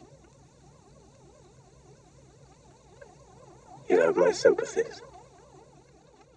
A better metaphor for the crushing wheel of capitalism, I don't know what there would be at that point. So good. Yeah. Everything about this, and I think it's part of why this movie, it still resonates to this day, is because there's just it stinks that nothing has really changed in 40 years. If anything, it's gotten much worse, and it keeps tilting in the direction of the elites. But man, it's all spelled out right there for us. I think even more than just resonating still today, I think it rings true even more today. Like, this existence that we're all living in and feeling completely alone because the government and the institutions that are meant to protect us and guide us are I mean, for all intents and purposes, are Weyland-Yutani in a lot of ways. Yeah. Like, these are the people that are supposed to guide us, and they're telling us, oh, don't even worry about it. They're not giving a shit about, like, really important things like masks and social distancing, which, like, until the White House is infected. You know what I mean? I think if anything, Alien, like I said, I think it's more relevant today than it ever has been. I mean, again, without diving headfirst into names that are going to blow up our spots, but like, let's look at, we want to thank government, but if we want to talk Weyland Corp, look at Elon Musk. He's like, open this back up, guys. Everyone back to work. Like, look at Bezos being like, no unionizing, no hazard pay or whatever. I don't know. I don't want to go too far into this, whatever. But that's okay. Weyland, go as far as right? you want. That's Weyland, that you're expendable. This is like, this pandemic is a massive opportunity for Amazon because everything is going to be shipped now because no one wants to go anywhere. It's a massive business opportunity, and leave it to Weyland, leave it to Bezos to be like, dope. Let's get more people in this warehouse. Let's turn it up. There's a depression, and I'm about to become the world's first trillionaire. Right. Like, that's Weyland, man. You're right. You're right 100%. I mean, as we were recording this and as you were saying that right now, I heard my front door knock, and it was Amazon. So, and you need it. Yeah, totally. You're right. Yeah, so it's wild. So the xenomorph is a business opportunity for Weyland. It is a threat to the entire crew of the Nostromo, but it's a business opportunity for them, and they're going to take that opportunity. You saw it in the way that the Defense Production Act was used, where in the early days of the pandemic, in February and March, when there was this real need for PPE gear, for masks, for ventilators, we had an opportunity, as the administration had an opportunity to order businesses to make this equipment and make this gear, and yet our administration refused to do it and actually came out and said, well, we trust corporations to know what they need to do more so than us telling it, But when the time came when the meat packing plants started to shut down because of these conditions that really haven't changed much since Upton Sinclair wrote The Jungle, when you have people that are working side by side and meat falling on the floor and no one is washing their hands, no one has protective gear, no one has even gloves at this point, and they're saying, look, we're not going in. And basically meat houses have become a breeding ground for this virus. Like, that's where the highest concentration of the virus spreading is, aside from prisons in a lot of cases and nursing homes. Right. When those shut down, that's when the Defense Production Act was put into place. Like, no, we are ordering these places opened up again. So you're just seeing whose interests are being protected over and over. Vanity Fair just ran an article yesterday on Wall Street says the economy needs to open up, and if people are going to die, so be it. Yeah. That's what, again, the cost of human life, which is something that, we can look at. And again, there's 100 rabbit holes we could go down, but anyway, but like the cost of human life versus the economy and how important the economy is. And there's no, it's a myth that you can step back and, fix, vote with your wallet. Like, all of us here could talk shit, or I don't know if you guys can swear on this podcast, but we could talk shit about Bezos. Totally okay, I was like, you can talk shit about Bezos all night, but we all have probably made an Amazon purchase because we had to, or like, because it makes the most sense. There's nothing that I can do to stop Amazon. I deleted my Amazon account. Who cares? You know how many other apps that I have that run on Amazon Web Services? Everything I use. There's nothing I can do to stop it. And it's not until there's like, intervention. Anyway, whatever. I'm not going to get down this, like, we need government intervention, capitalism. Even if you did drop Amazon, what, when you look at the other alternative, like Walmart, not exactly a great alternative, Yeah.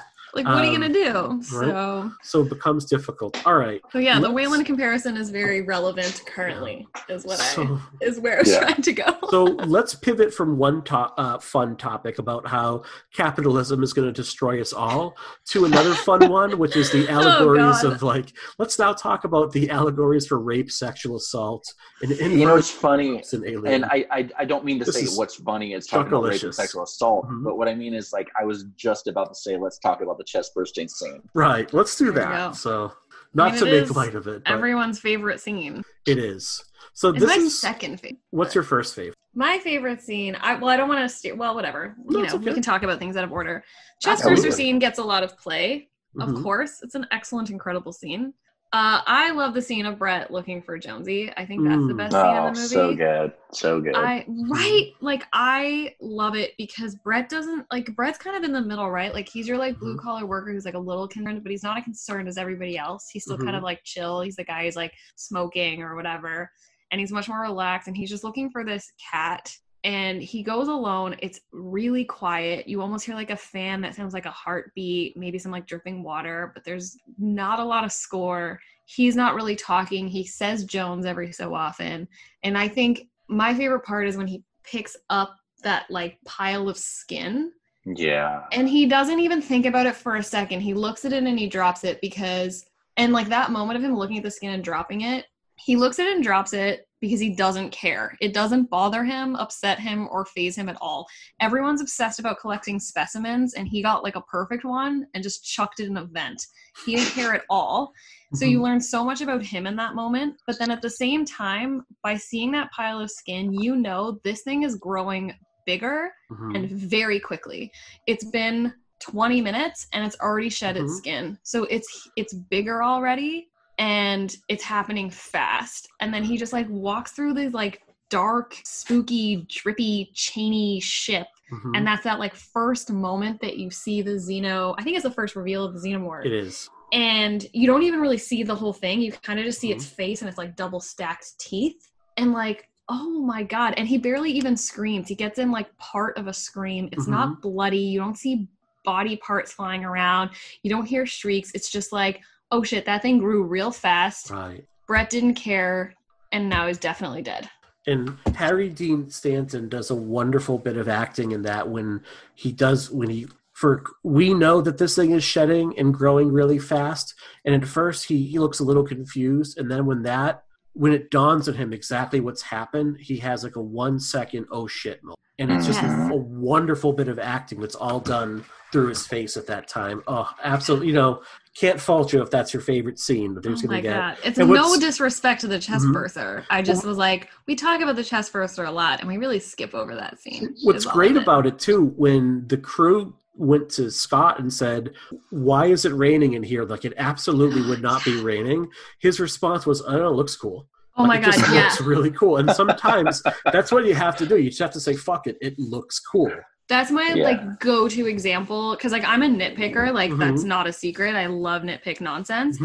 But that's my go-to example of like the difference between a continuity error and a stylistic choice.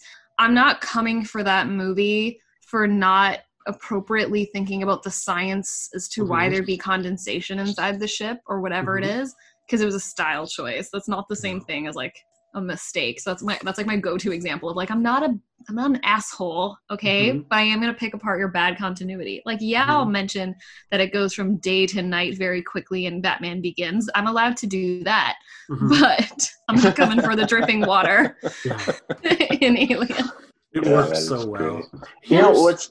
Here's the question I want to pose about the chest bursting scene and the face hugging scene. If it's Veronica Cartwright's Lambert instead of John Hurt's Kane, does Alien retain its status 40 plus years later? I think no, because what Alien does, I mean, at least in my opinion, is even before getting into like the rape, the sexual assault and that kind of stuff that we're presented with, what Alien does is it's kind of welcoming in the beginning and it slowly starts getting tighter and tighter until, you get to the LV era and it feels very uncomfortable and it gets worse and worse. And beginning with the face hugger scene, we are put into this section from there on out, the movie gets tighter and tighter to where we're very claustrophobic, and we're having to deal with the aftermath of what happens. And I feel like the fact that it was Kane makes us as viewers like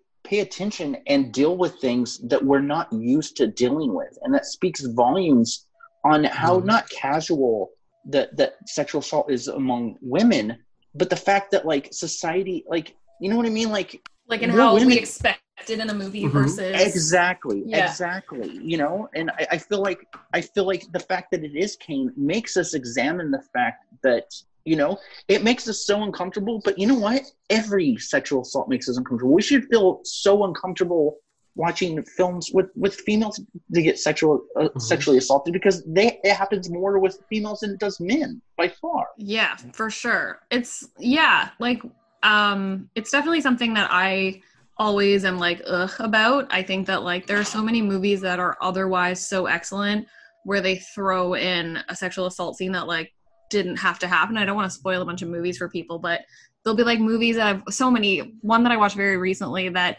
I would otherwise have told you was excellent, but like just randomly in the scene, a character who's supposed to be someone's child assaults her, and it has like nothing to do with, like, it didn't have to happen at all. And it's just like that go-to, like, this villain's bad. Another one is in and again, a movie that I really love, Overlord. Yeah. Nazi has to like rape the chick, and I'm like, he's already a Nazi, like I know he's the bad guy.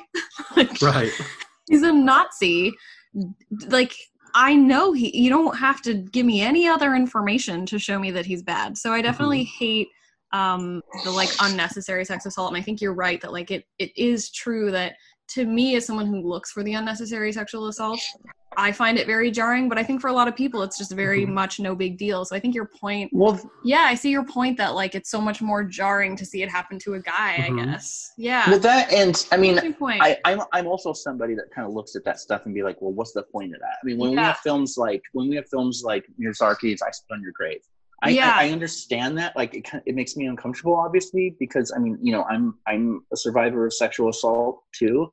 You know, it makes you know, anyone that's dealt with that uncomfortable. But the fact that we have 2 and 3, and we've made a whole franchise of that shit based on like, oh, here's a franchise where you know someone's gonna get raped in this movie. That's fucking disgusting. Yeah. You know what I mean? Like that doesn't sit well with me at all. Totally. Like I think, again, without veering off into too many other topics, but I ended up, what year is it? It might have been at the beginning of this lockdown, or it might have just before. I caught up on all of Handmaid's Tale. Yeah. And I don't know if you guys are caught up on it. And I liked the first season, but like I really was like, and you guys, spicy hot take, okay, careful with yourself. It really is just like torture porn disguised as feminism. Like it very much is like purporting to be a feminist, which it touches along, you know, it is, but like, my God, once an episode, every guy she meets, which I guess is probably trying to like drive home that like this is how bad rape culture is, especially in this world. But like, my God, you could imply this. Or like, you know, if you had her walk into as soon as she gets into a hotel room with a man, I know exactly what's about to happen to her. I don't need to see it. And so, to your point that like, wow, it is treated super casually. So, yeah. And when you see it here, and I think one of the beauties of horror, and it's something that I'm trying to write about now, is like one way that horror can really help us understand the world is it could really help develop our sense of empathy overall. Because there are, you know, I had said earlier, like, this idea that I go about every day thinking, well, nothing truly bad can happen. And both of you guys said, well, actually, here's how we see the world. But I think that's a wonderful thing, by the way. Like, that's the kind of thing that you can listen to, you can reflect on and go, yeah, you're right. So having John Hurt be basically forcibly assaulted and raped, and the image is like this protruding this protrusion goes right down his throat and plants its egg and its seed right inside of him, and then it attaches itself to make it even more insidious. It not only impregnates him, but it attaches itself to him, and it won't let go. And if you try to take it off of him, it spits acid and will kill you and kill the host at that point, rather than let go. It would rather die and take everyone along with him or with it than let it go at that point. It makes it makes the viewer as a man. And O'Bannon was very conscious of this. Although he wrote the script to be kind of unisex and any character, could be any gender, he later on would say it was really important to me that it was a male being impregnant, because I wanted men to look at that and confront that reality of what others go through overall and make it that much more insidious and make them that much more uncomfortable. And if they don't like it, fuck it. Like, that's their problem. Well, we should be, yeah. you know, no, I was briefly, you know, we should be uncomfortable with this shit. You know what I mean? And, you know, unfortunately, anytime I speak up on things like, I don't know, the Black Christmas remake or anything that, you know, is female driven, or have these ideas that we should pay more attention to female, you know, characters and that stuff. Unfortunately, I get bombarded with bullshit. But I mean, we need to be uncomfortable. Yeah. And without going back to the Twitter shit, because I'm not going to, we need to be uncomfortable. We need to be challenged to see what other people go through, because how do we grow as people if we don't address what other people different, you know, aside from us, that we go through? You know what I mean? Like, that's important as far as growth as a human being. And I think Alien really shows that. Yeah, like, progress isn't easy. Like, everything you're just saying about it being, progress isn't easy, you know. It's never going to be like, here's my perspective, and everyone's gonna be great, I accept. That's never how it goes. And I think it really, two big points that I would say based on this. Like, first, this goes to show you that, like, you can have a scene like that with intention and with purpose. I'm not saying that you can never portray certain crimes or certain bad things in movies because they're bad and I don't want to see them. It's about doing it with intention and being delicate about something. It's very different than portraying it. Again, like, my beef with Handmaid's Tale having unnecessary rape is not the same thing as the scene in Alien. The other piece is, like, back on how like our worldviews are so different. I saw Alien 100 times before it even occurred to me that it was a sexual assault. I didn't feel that at all. But then when I watched Prometheus, and by this point, by the time I saw Prometheus, I understood that in Alien. But by the time I got to Prometheus, and it's Shaw, and is it David puts it in the boyfriend's drink, and then I can't remember the boyfriend's name. Yikes. Not Tom Hardley, as they say. So poor Logan Marshall Green. JK. He's great. That's great.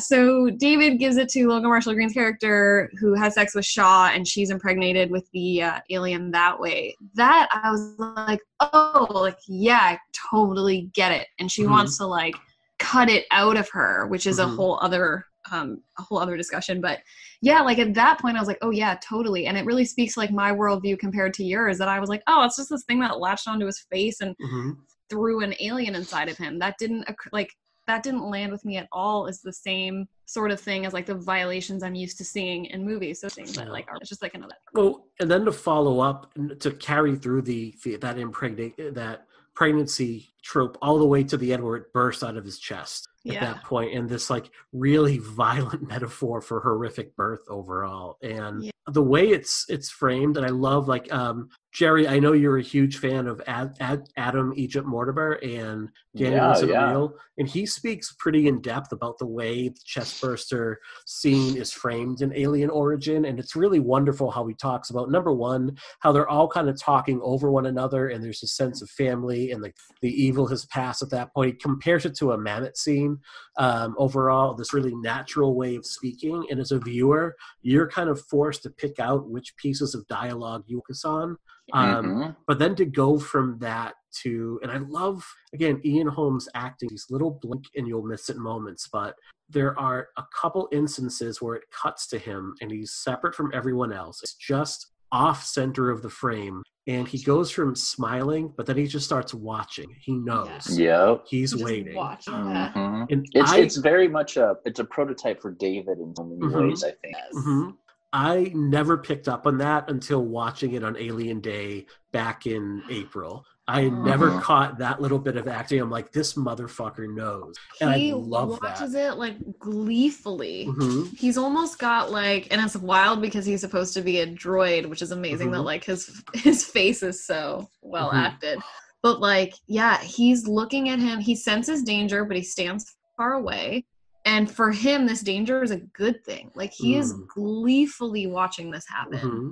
No, totally. And even like me saying like the prototype for David, I mean, even in Prometheus, not jumping ahead to that episode because that's a whole episode to deal with. But I mean, there's so many little instances with David and Logan Marshall Green's character where David kind of has this kind of gleeful, almost like mischievous look, like, oh yeah, keep talking shit. I know it's going to happen to you in one scene or two. You know what I mean? Yeah. Like it's interesting. I can't wait to talk about David because he just does things to see. He's like this agent of chaos. He's like, I wonder what would happen if, and then he just does it. Like there's that's his whole reason to be. He's like a child that's experimenting, and it's really wonderful. I love, like, I think, again, a whole other subject. David's a really cool example of how prequels, the difference between like a prequel and a movie that happens first, if that makes any sense. Nope. Okay. Like one of the things I always think about is like the Star Trek technology. Like when you make a Star Trek movie now, even if it happened in the past, you know, how do you update the technology but also make it older? Yeah. You know, how do you make it believable for our version? Like anyway, whatever.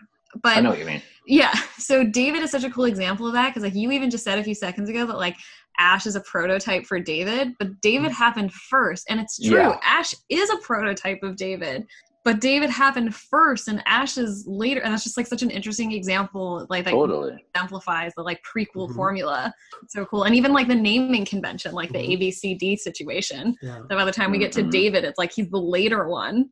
Well, he was first. And it's almost like by the time you get to Ash, when you think of like the alien timeline, that you would know like, hey, wait a minute, David really fucked things up for us. So when we go ahead and design the next android off the assembly line, we need to remove choice from it. Like it can really only obey the directive that we give it overall. David goes off the rails. Really does. I really can't wait to talk Prometheus. I just think it's fascinating. I have one Logan Marshall Green confession to make. Okay. When I watched Upgrade, I'm like, I had no idea Tom Hardy was in this. I went the whole movie thinking that was Tom Hardy.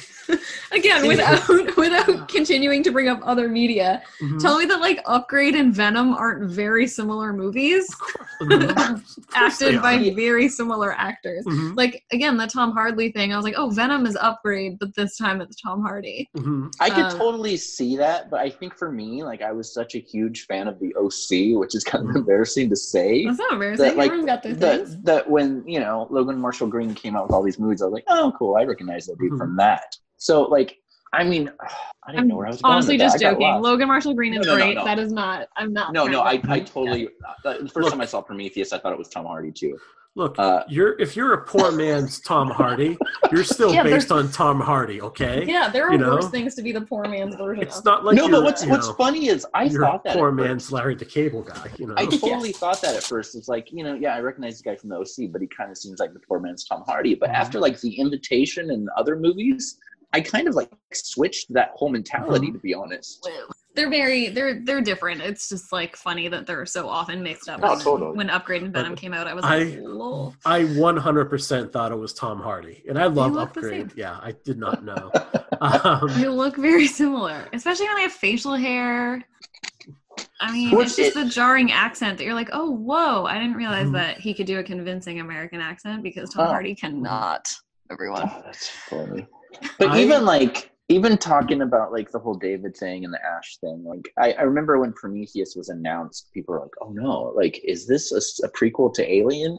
And then they were like, no, it's a prequel to Alien. Oh my God. And that instantly, like, it annoyed the hell out of me at first. Oh my God, I was that's the type of nonsense I like. But yeah, go on. Right? No, totally. It annoyed the hell out of me at first, but then I thought, like, God, there's so much story to be told. And it is interesting to think about how David was so just like such a intense character as far as like he just wanted to watch everything just get destroyed and see what he can do with it. And then we have all these years between that film and Alien, and to where we get to Ash, kind of speaking on what you said earlier, you know, Ash is kind of like the David without, you know, as far as, you know, emotion and that kind of stuff, like choice and stuff. So it's just interesting. I thought it was really interesting how in the director's cut of Prometheus, they brought in Michael Caine just to say some people like to watch the world burn. So, oh man. All right, let's reel this thing back in for a sec here. Sorry about that.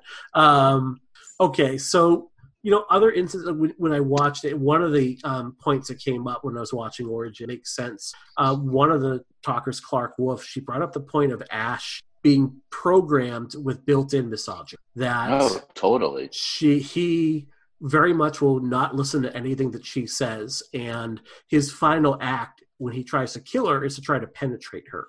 But when he talks to Dallas, he always defers to Dallas, even if it means his mission won't get accomplished. When Dallas says, cut this thing off him, Ash stops arguing and says, well, do you take responsibility? When Dallas does, he's like, great, and he cuts it off. There's no further argument at that point. When it comes to Ripley, he consistently undercuts her. He consistently scolds her, and he consistently belittles her areas of expertise. There's a moment, I watched it like earlier today, but that always really stuck out for me when Ripley is, so I guess it's after Dallas dies, or so they think. And Ripley is trying to tell them like what they need to do in her new plan. And Ripley starts to yell. So everyone just keeps talking over Ripley, and that's what she's used to. She never gets a word in. Every time she's like, no, this is, I don't want to do that. People just bark orders at her, and she complies. And in this moment, there's like, it's a shot, like it's her and Ash is in like the background, and she's facing forwards, and everyone's telling her what to do, and she just starts to yell, this is the plan.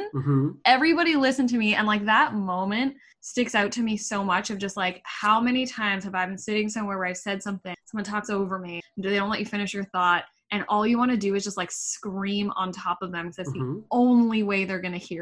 And that's what she has to do. Like, Ash is not listening to her. She is in charge now. She is the person who gets to make these decisions, and Ash isn't listening. So she's just like, shut up, Ash. Here's what's going to happen. I love that. And I love that moment. Dealing with Parker also getting increasingly belligerent and yelling at her until she puts him in his place. And I guess that was born out of a lot of real tension that was going on in the background, especially between Weaver and Yaphet Kotto, where he would really increase his agitation towards her in between takes and really get in her face. And eventually, like, Weaver, who I think is like her first or second film role, rose to the occasion. But a lot of the tension between Parker and Ripley was born out of like real life tension between Weaver and Yaphet Kotto as well. Well, there's even that stuff that you put in the notes, and definitely. There's that moment during filming where Ridley Scott didn't feel like he was getting what he needed from everybody. So he pulled Sigourney Weaver aside and basically like ripped her a new asshole and like really messed her up, Right. And then like, later on basically apologized and it's like, oh, I was really upset with John Hurt, but I didn't feel like I could yell at him the same way. Like, like how shitty is that, you know? That checks out. So even in this, when we talk, a lot of times when we talk about Alien, we talk about it being this really egalitarian movie, like where there's this equality between the sexes, and they were written to be unisex, and Ripley is obviously this very strong character, or fully developed character in a ways that a lot of other final girls never are. But at the same time, there's this misogyny that is still built into the world of Alien. It recognizes that, just like capitalism, some things are just so baked into the DNA of humanity at this point, will it ever really go away? Yeah, kind of like a grim tale of the future where a woman still has to scream to be heard. It's wild. Well, the thing is, like, they talk over a woman, and to where like she feels like she has to scream to be heard. And then in real life, when she screams to finally be heard, then they label her problematic as a person. You know what I mean? Like, that doesn't make sense to me. Yeah. And when you think of it, Lambert is the one that has the best plan out of any of them. Lambert's idea is like, let's just get the fuck out of here. Like, why are we talking about killing it? Like, why don't we just get in the little shuttle and go? Yeah. And she's shouted, and she's not that she's shouted down, but she's dismissed immediately because, she's crying, she's yelling, she's hysterical. Like, no one pay attention to her. She's being a little bit emotional right now. Yeah. Yeah, she's so emotional, even though like she just watched her what's his title? I mean, he's not captain. Get like slaughtered by an alien being that's on their ship who killed 2 friends in front of them, and she's upset, and they're like, "Oh, this woman." So yeah, women, man, women, man, can't they handle a chest burster and 1 slaughtering? Well, even Lambert, like, how does she die? I mean, come on, like, if that's not.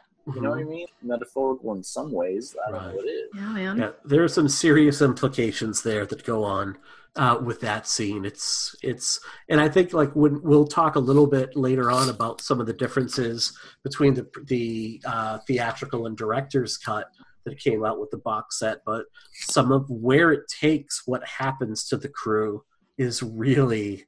Actually, let's do that now. Let's maybe chat about that before we go into Ridley. Get after it. Yeah. Scroll down a little bit here. Yeah, I brought a few up kind of throughout, but there are some good ones. So what is different in the director's cut about the fate of the Nostromo compared to what we see happen in the theatrical film? The fate of the Nostromo specifically, I don't think changes. Oh, okay, yeah. One of the biggest ones, I think the most famous difference between the two is that in the end of the director's cut, so it was released in 2003, I believe, when Ripley is kind of, cleaning up, she comes across Dallas glued to the wall. And it looks like he's kind of being like harvested for eggs, perhaps. And that's an image that like will come up in like later sequels, prequels, whatever. And it really changes the Xeno canon, I think, from is this alien a killer? Is all this thing does kill? Or is this alien keeping its prey alive for other sinister intentional purposes? So we tend to look at monsters in movies very much as like they're killers. That's what they do. It's a monster and it kills. But this suggests that there's a little bit more to it, which kind of comes up later when you're starting, like in Aliens, you're starting to view the alien as a mother. And that kind of comes from that. So I think that's one of the biggest differences. And he basically begs for death. It's very scary. Yeah. And then, I don't know, that to me, I think is like the biggest change. And then we talked a bit about the raising the weapon when Kane sees the eggs. I think that's a huge one. And then the other one is just the conversations that happen between Ash and Dallas are changed. Oh, sorry, about Ash between Dallas and Ripley are changed. So Ripley starts to question what's up with Ash, and Dallas tells her, like, honestly, I've never seen this guy in my life. I went on 20 missions with someone else and I switched him last second. And that starts to suggest to you that this was intentional, that Wayland changed him to Ash because they had other intentions versus he was just an extra guy. It starts to, to me, the director's cut makes it more ambiguous as to whether Wayland knew what was going on. And to me, it's also a sign that who does Dallas trust? Like, Dallas trusts this person that he's never met before, as opposed to this person that I think that there's an implied history between Dallas and Ripley, and yet he immediately really just discounts any of her knowledge and her expertise and says, well, he's the science guy, I just run the ship, even though he doesn't really know what his motives are. He's never met him before, and he just doesn't question them at all. Yeah. Right. It's also interesting, and I think this is like a recurring thing, as just for me with not only Alien but a lot of the Alien films, is the director's cut.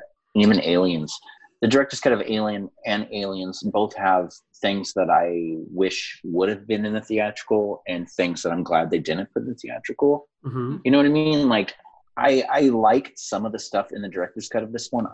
Me personally, I'm glad. Like, I'm happier not seeing what happened to Dallas, but I think some of the conversations in the director's cut I kind of wish would be in there, just like in Aliens.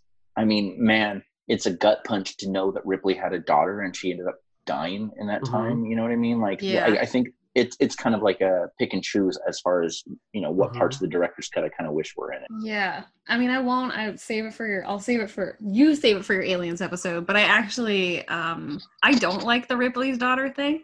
Because I feel like what I really like about, Cameron really made it clear that Aliens and T2 were both mother stories. And I love the idea that Ripley is a mother, not just because she gave birth.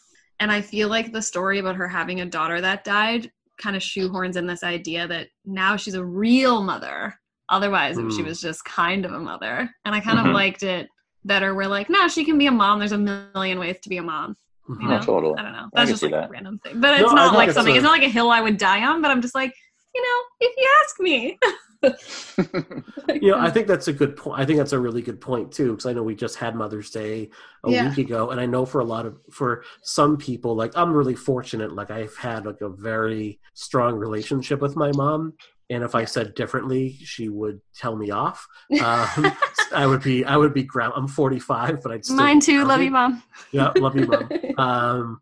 But I know a lot of people who haven't had that kind of relation and have gotten like that mother figure elsewhere, or who maybe don't have biological children, but maybe through the work they do, maybe through teaching, maybe through volunteer work, or maybe just by taking people under their wing, they provide that kind of mothering figure that very much is important. So yeah, I like didn't feel like Ripley needed to lose a daughter to gain a daughter. Right. But again, it's not something I'm obsessed with. It's just like one of those things I was kind of like, I didn't need that. So now I think it's a good time to maybe talk about Ripley a little bit more in Ripley, depth. my queen, okay? My goddess, my love. So I'm going to say maybe one thing and get out of the way for a few minutes. I think like what struck me the more I'm watching the series is the Ripley in Alien versus the Ripley that I think is in our heads from pop culture is very different. Totally. That I think the Ripley we think of is the one that James Cameron kind of molded. You know, she's wielding that flamethrower and machine gun, and she's wearing like the mechanical suit and punching the xenomorph queen like square in the face, screaming, "Get away from her, you bitch!" That's who we think of. This Ripley is not until the end. She's not always assured of what she's doing. She's a little bit more compliant. She's very contemplative. She's very intelligent. She's always thinking, but she's not this rah-rah. Like Sigourney Weaver says in Aliens, I was Rambolina. I was basically like Stallone in Rambo at this point. And this is not the image in this movie. Yeah, Ripley goes on a journey for sure. Two things, like I think with that, you know, obviously you can't not mention James Cameron and what he did with these two characters, but the Sarah Connor journey is very similar. Like the Sarah Connor that we know and think about is not the Sarah Connor from Terminator, who's a completely different person, who's completely changed by her events. And that's the same with Ripley.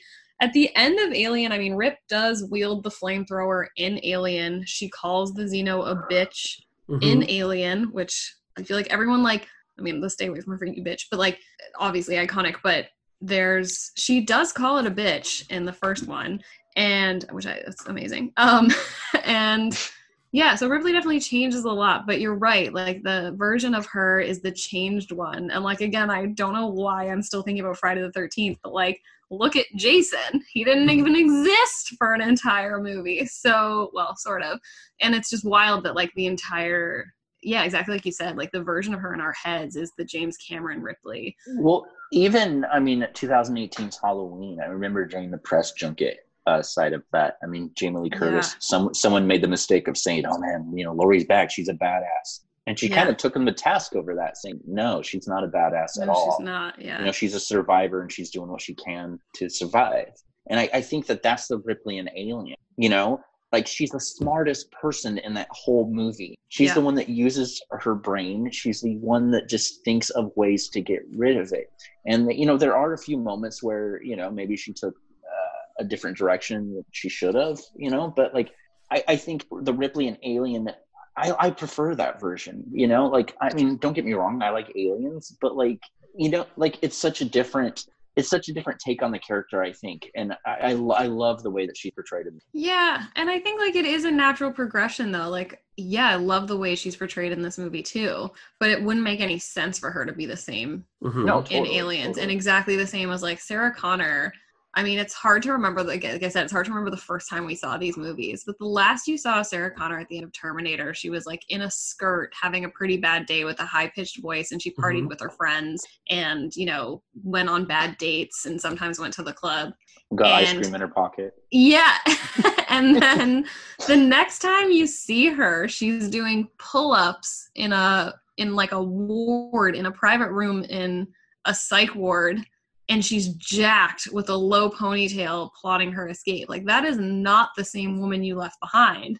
And I feel like that's really the same with Rip. Like, it happens a little bit sooner, although I guess not really, because the final scene in Terminator is pretty similar to the final scene in Alien. But it like, she goes through, like, there is a marked departure from who Ripley is. Her life changes in the moment. I mean, it doesn't even just change when she's attacked by the chest burster or when her friend starts to die. Her moment is when she sees that screen say crew expendable, and she's like, oh shit, I gotta fight for myself, and I'm about to pick up a flamethrower, maybe incinerate my own captain, and shoot an alien out of an airlock while blowing up a ship. Like, she is brand That's a day. new. That and I mean, I also think that an alien is necessary, you know, because by aliens, and you know, I don't want to spend too much time, but in Aliens, she's been through this. She knows exactly what the hell's coming her way. So yeah, hell yeah, she's gonna, like, you know, blow it away as much. Yeah. So I think that it's very necessary For sure. I think it's great too that even though she brings a very different energy in Alien versus the other films, she's still very assertive. It's just done in a very different way. Like, she has this moral compass. Like, when Kane is brought back to the Nostromo after the face hugger is planted on him, she's the one that says, wait a minute. And she doesn't say no right away. She's like, wait a minute, let's talk this through for a minute. You know the quarantine procedure. And when they say he might die if we don't bring him on, she's saying, well, I need to think about everybody. I can't just make this emotional decision about Kane. I really need to think about every single person right now. And she turns from a Spock to a Kirk. Right, very quickly. And she's, you know, and she's not afraid to make that call, and she's not afraid to tell Dallas no. And it's not motivated by any personal decision. It's motivated by protecting everybody else and knowing that's the right thing to do. When Ash overrides her, she doesn't have any problem confronting him about it. And she doesn't do it in a way that's full of bluster. She doesn't do it in a way that's showy. And she doesn't even do it in front of the rest of the crew. She pulls him aside and she makes her point.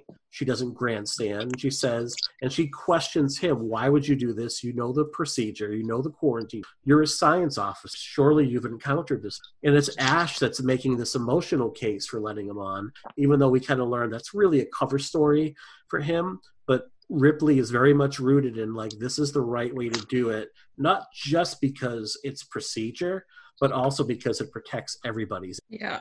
Totally. Yes. How do you think Ripley, I mean, I think obviously the answer is very high, but how does Ripley stack up against kind of like the bevy of other final girls? Whoa. I mean... top 50, somewhere in the top 50. Top 5, Ripley, maybe? Yeah, is one of my favorite characters of all time. I love Ripley so much. I call her Rip because we're like buds, so I can call her Rip. Yeah, I love Rip, and yeah, she's obviously a final girl in what is very much a slasher formula film. For some reason, I just like never, she always slips my mind when I think of final girls. Like, as soon as someone says, who's your favorite final girl, I immediately start thinking of Sydney and Nancy. And I was like Sid and Nancy. Those, like, that's just like what, that's all I can think about. But then, of course, Rip is in there. Like, she's one of the greatest hair time. I love her. I think, you know, maybe you make an interesting point there that maybe it's not fair to think of her as just a final girl, because she's very much like, after Alien, which is more of an ensemble piece, she's very much the centerpiece of all the other movies. Yeah. So she's really driving the action, and she maybe has a lot more agency than a lot of characters do in these. I think movie. Sid and Nancy, it's weird saying Sid and Nancy. I don't know why I've never noticed that I'm saying it like that before. But Sydney and Nancy very similarly do that too. Man, I don't know. I don't know why I never consider her. I think it's just one of those things where it's like, it's not until you start to break down film more, like at least for me later in life, I didn't really break down film the way I do now for most of my life. Maybe not most, for a while.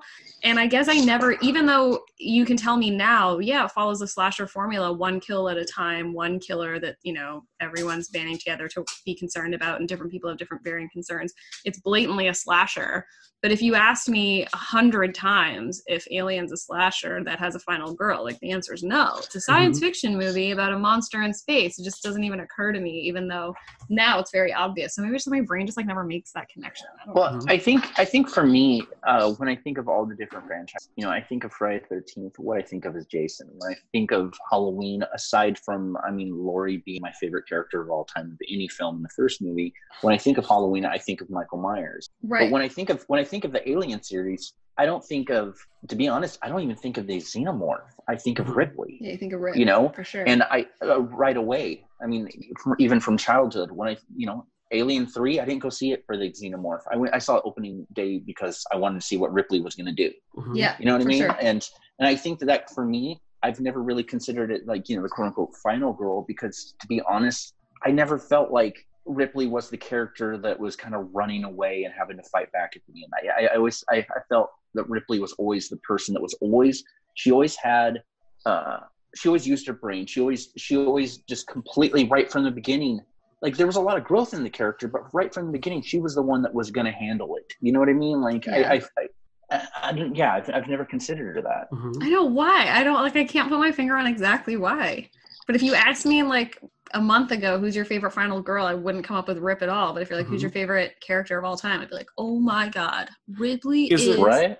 Is it partly just because Sigourney Weaver has gone on to have such a career that really, I mean, we probably best know her for Alien, but it also, she's been in so many, and we think of her as a more classical actress overall that maybe transcends just genre film? Is it that? I don't know, because I mean, Jamie Lee Curtis in Trading Places, Fish Called Wanda. I mean, so many movies that, I mean, I grew up just loving. I've loved her whole filmography. But I very much consider Laurie not only the greatest character ever written, but I mean, I also consider her very much a final girl in the most complimentary way, you know? Yeah. And I think what I find about the character that I like so much is she's a lot more proactive than reactive overall. Yeah. And I think maybe sometimes with final girls, they're kind of reacting to the horror around them. And they're just, I don't want to say they survive out of sheer luck, but sometimes it's just a numbers game. Sometimes they just happen not to be around the set where all the action is going, where Ripley is very much always planning. And she's not afraid to change her plan. Like, she's the one that says, well, we'll continue to do what Dallas does. And when she realizes that's not a great idea, she goes back to what Lambert said and said, you know what? Let's get the hell out of here. She's not afraid to admit when she's wrong and to course correct. Yeah, I do love her course correction. Excellent. And there's also fewer people to shove into the shuttle once Ash is gone. Right.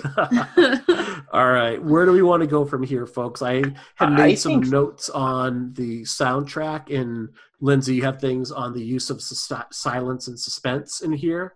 And like, really again, can but don't have to. It was just like me throwing things in there. Okay. I think, I mean, that's cool. I also think like it's really important to address the lasting legacy of Alien, because I mean, not just in the franchise, but there's so many movies that are either directly or, you know, indirectly influenced by this one. I mean, I took my kids to see Underwater.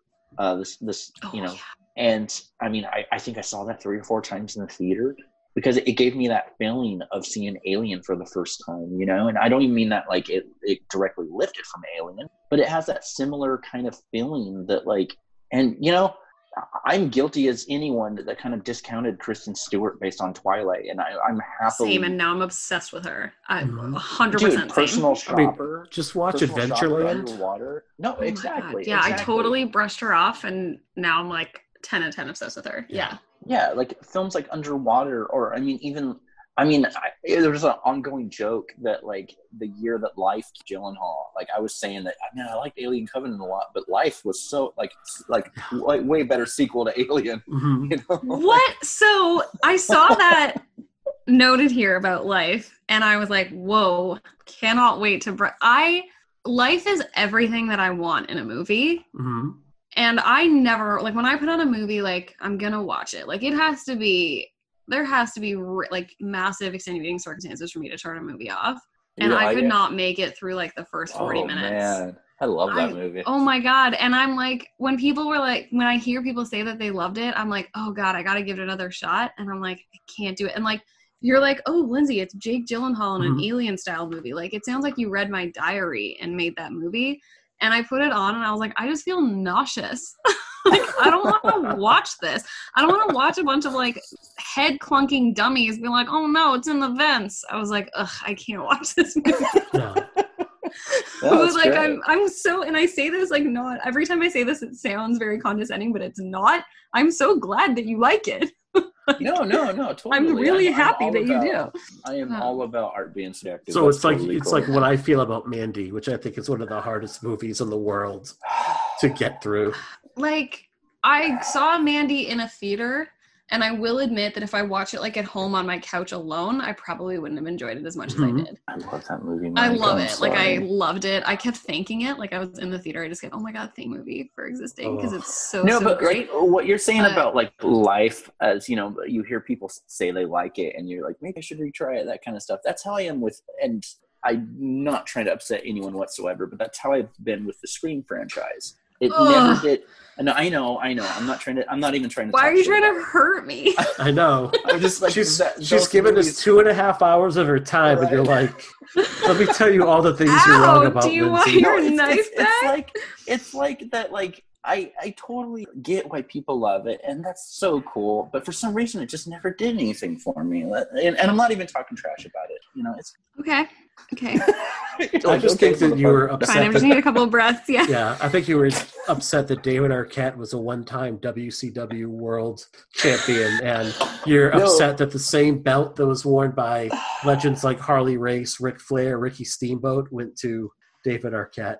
Dude, no, I love David Arquette. Like, I was bored and stoned off my ass one day, and I like randomly tweeted him like, hey, do you want to talk about road racers? And then like a day later, like he called me on the phone and we talked for like 2 hours about it. What? Coolest story.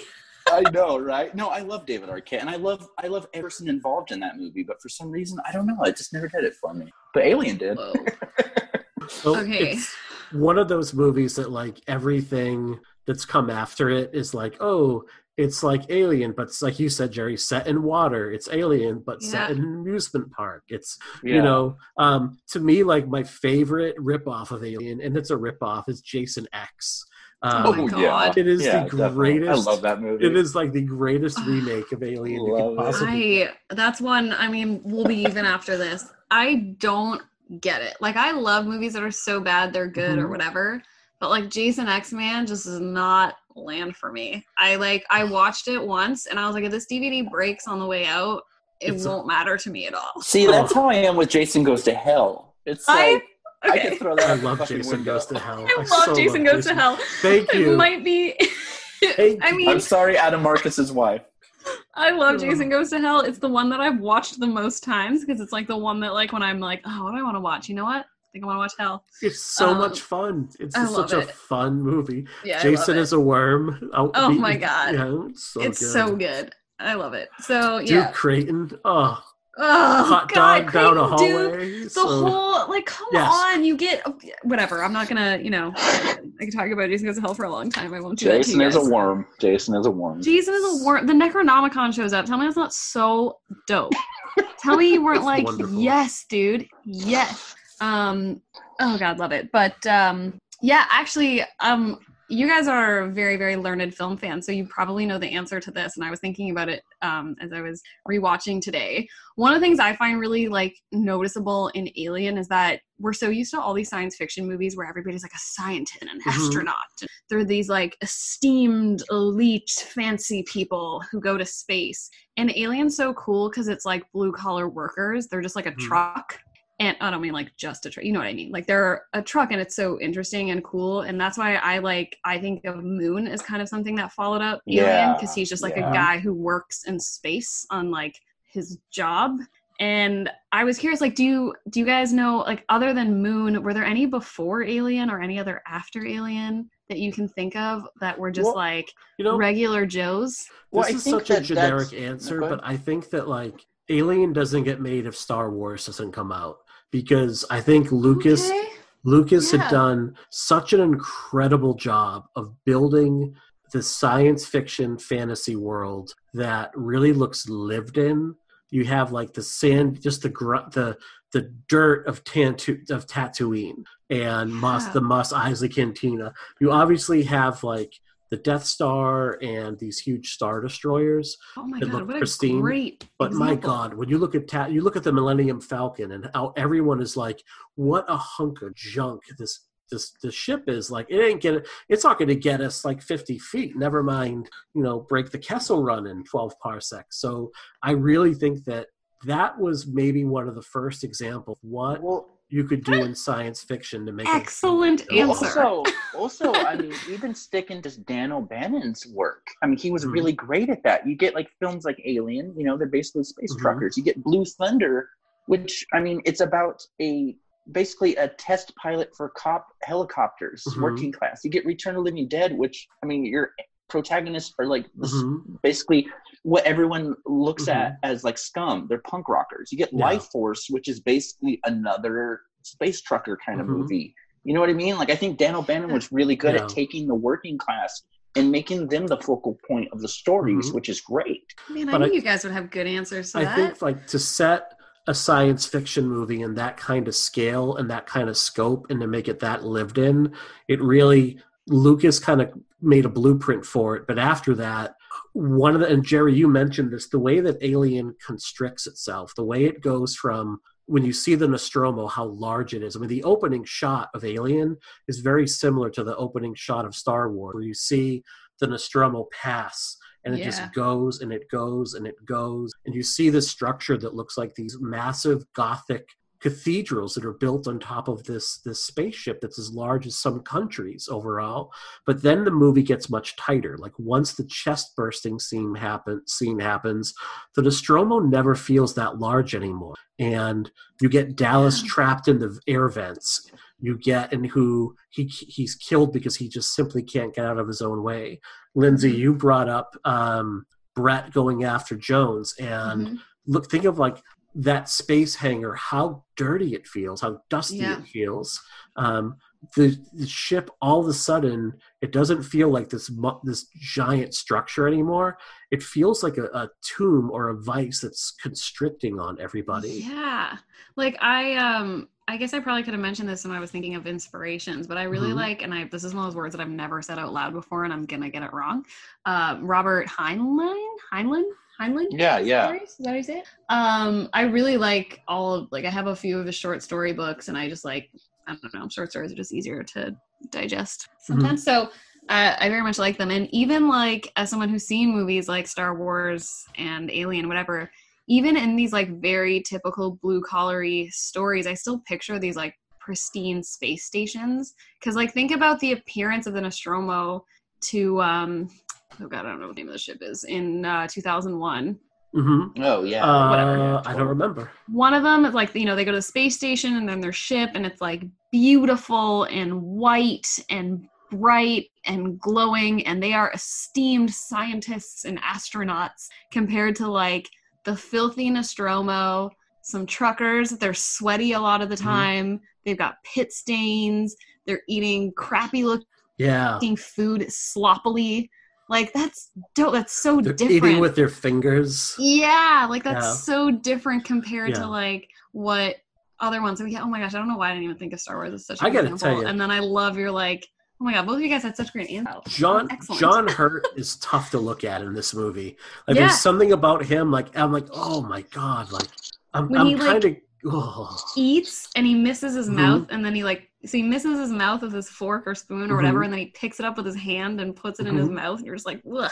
I mean, he looks 80 years old in this movie to start with. He really just looks, there's been some hard living there. So, oh man. All right. So where else do we want? Are we good at this point? Is there anything I'm good. I think so. Yeah. I feel like all the sound and score stuff we kind of talked about while talking about scenes. So I feel like we covered it. Also, really quickly, I would like to say that what episode is this, Mike? As far 63. As how many? Out of 63, this is easily my favorite episode we've ever done. Yes. Wow. Far and away. Guys, because Alien is the best. Yeah, it really is. So it's just really lining up at this point, and it's not. It's so I really you're Lindsay are welcome on to the show. If you want to take my spot, by all means. Oh my gosh, Prometheus. good. Prometheus. I'm blushing. This is very nice. This is really fun. So, Lindsay, where can persons find your stuff right now? If they want to read more of your work, where can we find you? Yeah, the best place to catch up with me is on Twitter, but good luck figuring it out. So it's just Smash Travis, but it's spelled ES, so look for Smash Traves, if that helps you at all. And you will find me. I write most often, I guess, for Daily Dead and Bloody Disgusting and a few of those places are where my horror stuff lives, but I keep it I always post everything on Twitter. Mm-hmm. I'm working on something right now for Grimm Magazine because print is not dead. Woo! Which is really exciting and very different. I talk mostly about horror, crime movies very often. I'm on CG Mag, Comics and Gaming Magazine online pretty often talking about crime and horror movies as well. So if you're interested in any of that stuff, that is the best place to find me. Absolutely. Jerry, what do you have coming up what are you working on right now? I have quite a few things, actually, which I'm very excited to finally talk about. I know usually when we get to this side of the episodes, I'm usually like, or whatever. But the most recent issue of Scream Magazine, I have a retrospective on my second favorite film of all time, The Exorcist 3. You can pick that up now. It is, other than Halloween, it is my favorite movie of all time. So there's that. I have quite a few things coming up on Dread Central. Either by the time this episode posts or a couple days after that. I have a really great interview with Rose McGowan coming out this week. Very cool. We talked, I think it was supposed to be 15 minutes. We talked over an hour while she was walking around in the jungle, and I'm not exaggerating. I accidentally made her cry when I asked her about Wes Craven. It was one of the best chats I've ever had as far as doing that. I have a really personal article coming to Dread Central this week about just my struggles with mental illness and how films like Starfish and Daniel Isn't Real have helped me deal with those. This coming week, I'm going to be on the Necronama.com podcast talking about Daniel Isn't Real, which is so awesome.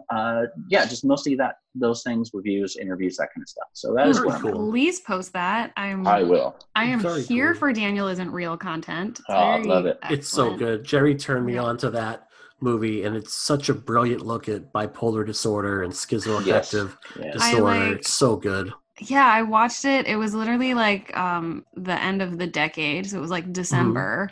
And I was putting together my like favorite horror movies of the decade and favorite horror movies of the year and all those lists for different places. And I really I hadn't seen it and it wasn't out yet. So I reached out to the PR and I was like, listen, I can't review it. There's nothing I can't write anything about it, but I'm putting together a list and I need to see your movie first. And she sent it to me and it ended up on every list. I was like, yes. That is great. No, Daniel, Adam Egypt Mortimer has been a friend for a few years and he's such a great guy. And I loved his first film, Some Kind of Hate. And I kind of accidentally got him thrown into the fire a few years back when he coined this term death wave. Okay. And just as a kind of throwaway thing, and I wrote a 2-piece article on it and interviewed tons of people in the film community about whether they think this is a thing or if it's just a label, and it backfired. It was for Blumhouse.com, and it ended up being like the article of that kind of like year that everyone hated. Oh no! It was like I think 2015, 2016. Like I got death threats over that. I think I was the one I didn't even know you at that time, and I was like the one person that defended that article. I went back and I'm like, I defended this. Good. It would have been awkward otherwise. But I was so happy that he came out with Isn't Real because I think it is such an important film for anyone dealing with mental illness and suicidal ideation and so many things that I struggle with every day. So I'm so excited to talk about that film. Oh my gosh, I'm really looking forward to hearing and reading what you've got. Thank you. On the topic of mental illness, I have got an announcement to make. Yes. So we just recorded our first show, but I have a new podcast. It's going to be launching, I believe, in June. I'm going to be working with Jen Veratu from The Horror Virgin and Lara Unnerstall from The Losers Club for a new podcast called Psychoanalysis. Whoa! We're going to be part of the Consequences of Sound podcast network, which is really exciting. Hell yeah. Whoa, Mazel Tov. Congratulations. That's so cool. Oh, congrats, man. So the idea behind it is we're going to examine horror movies through the scope of like mental health concerns, which pretty much like I do 2 things. I talk about 3 things. I talk about horror movies, mental health, and punk rock. And then I raise and act as a husband. But those things are, anyone can do that, so who cares? Really, the kids raising yourself, you know. Yeah, so, whatever. But basically, we're going to be posting shows every other week. We're going to be covering different mental health topics, whether it be trauma, anxiety, depression, substance, all through the lens of mental health. We just recorded our first show this past week. We're editing it now. The first show is about why so many people who have anxiety or suffer from trauma turn to horror movies and find real comfort in them, and how it can help develop coping skills. So I'm really excited by that. I just had psychoanalysis, right? Yep. Called Psychoanalysis. I just had a piece go up on Shudder's The Bite about horror movies and mental health and how the two are related. And I've got a bunch of other things I'm pitching. I've really got that urge to start writing it. So awesome, dude. For our listeners, we have 2 contests right now. We are going to give away a couple things. So go over to Twitter. By the time this post, you'll see links to 2 contests. We are going to give away, number 1, a digital pass to the Chattanooga Film Fest, which is the May 22nd through the 25th. Whoa, that is a huge get. Yeah, sorry, that's awesome. Going to be fun. There are so many good movies that are on demand, so we're going to purchase a pass and give that to one of our listeners. And we're also going to be giving away a copy of Alien Vault, The Making of Alien. So we'll have those contests will be on Twitter. So if you're listening to it, head over to Pod and Pendulum, give us a follow, and we'll pick random persons from the questions we pose overall. So as always, we hope you guys enjoyed this episode. This was a lot of fun for me to do. This was an intimidating episode for me. I think I went a little bit overboard in my notes, but there's so much.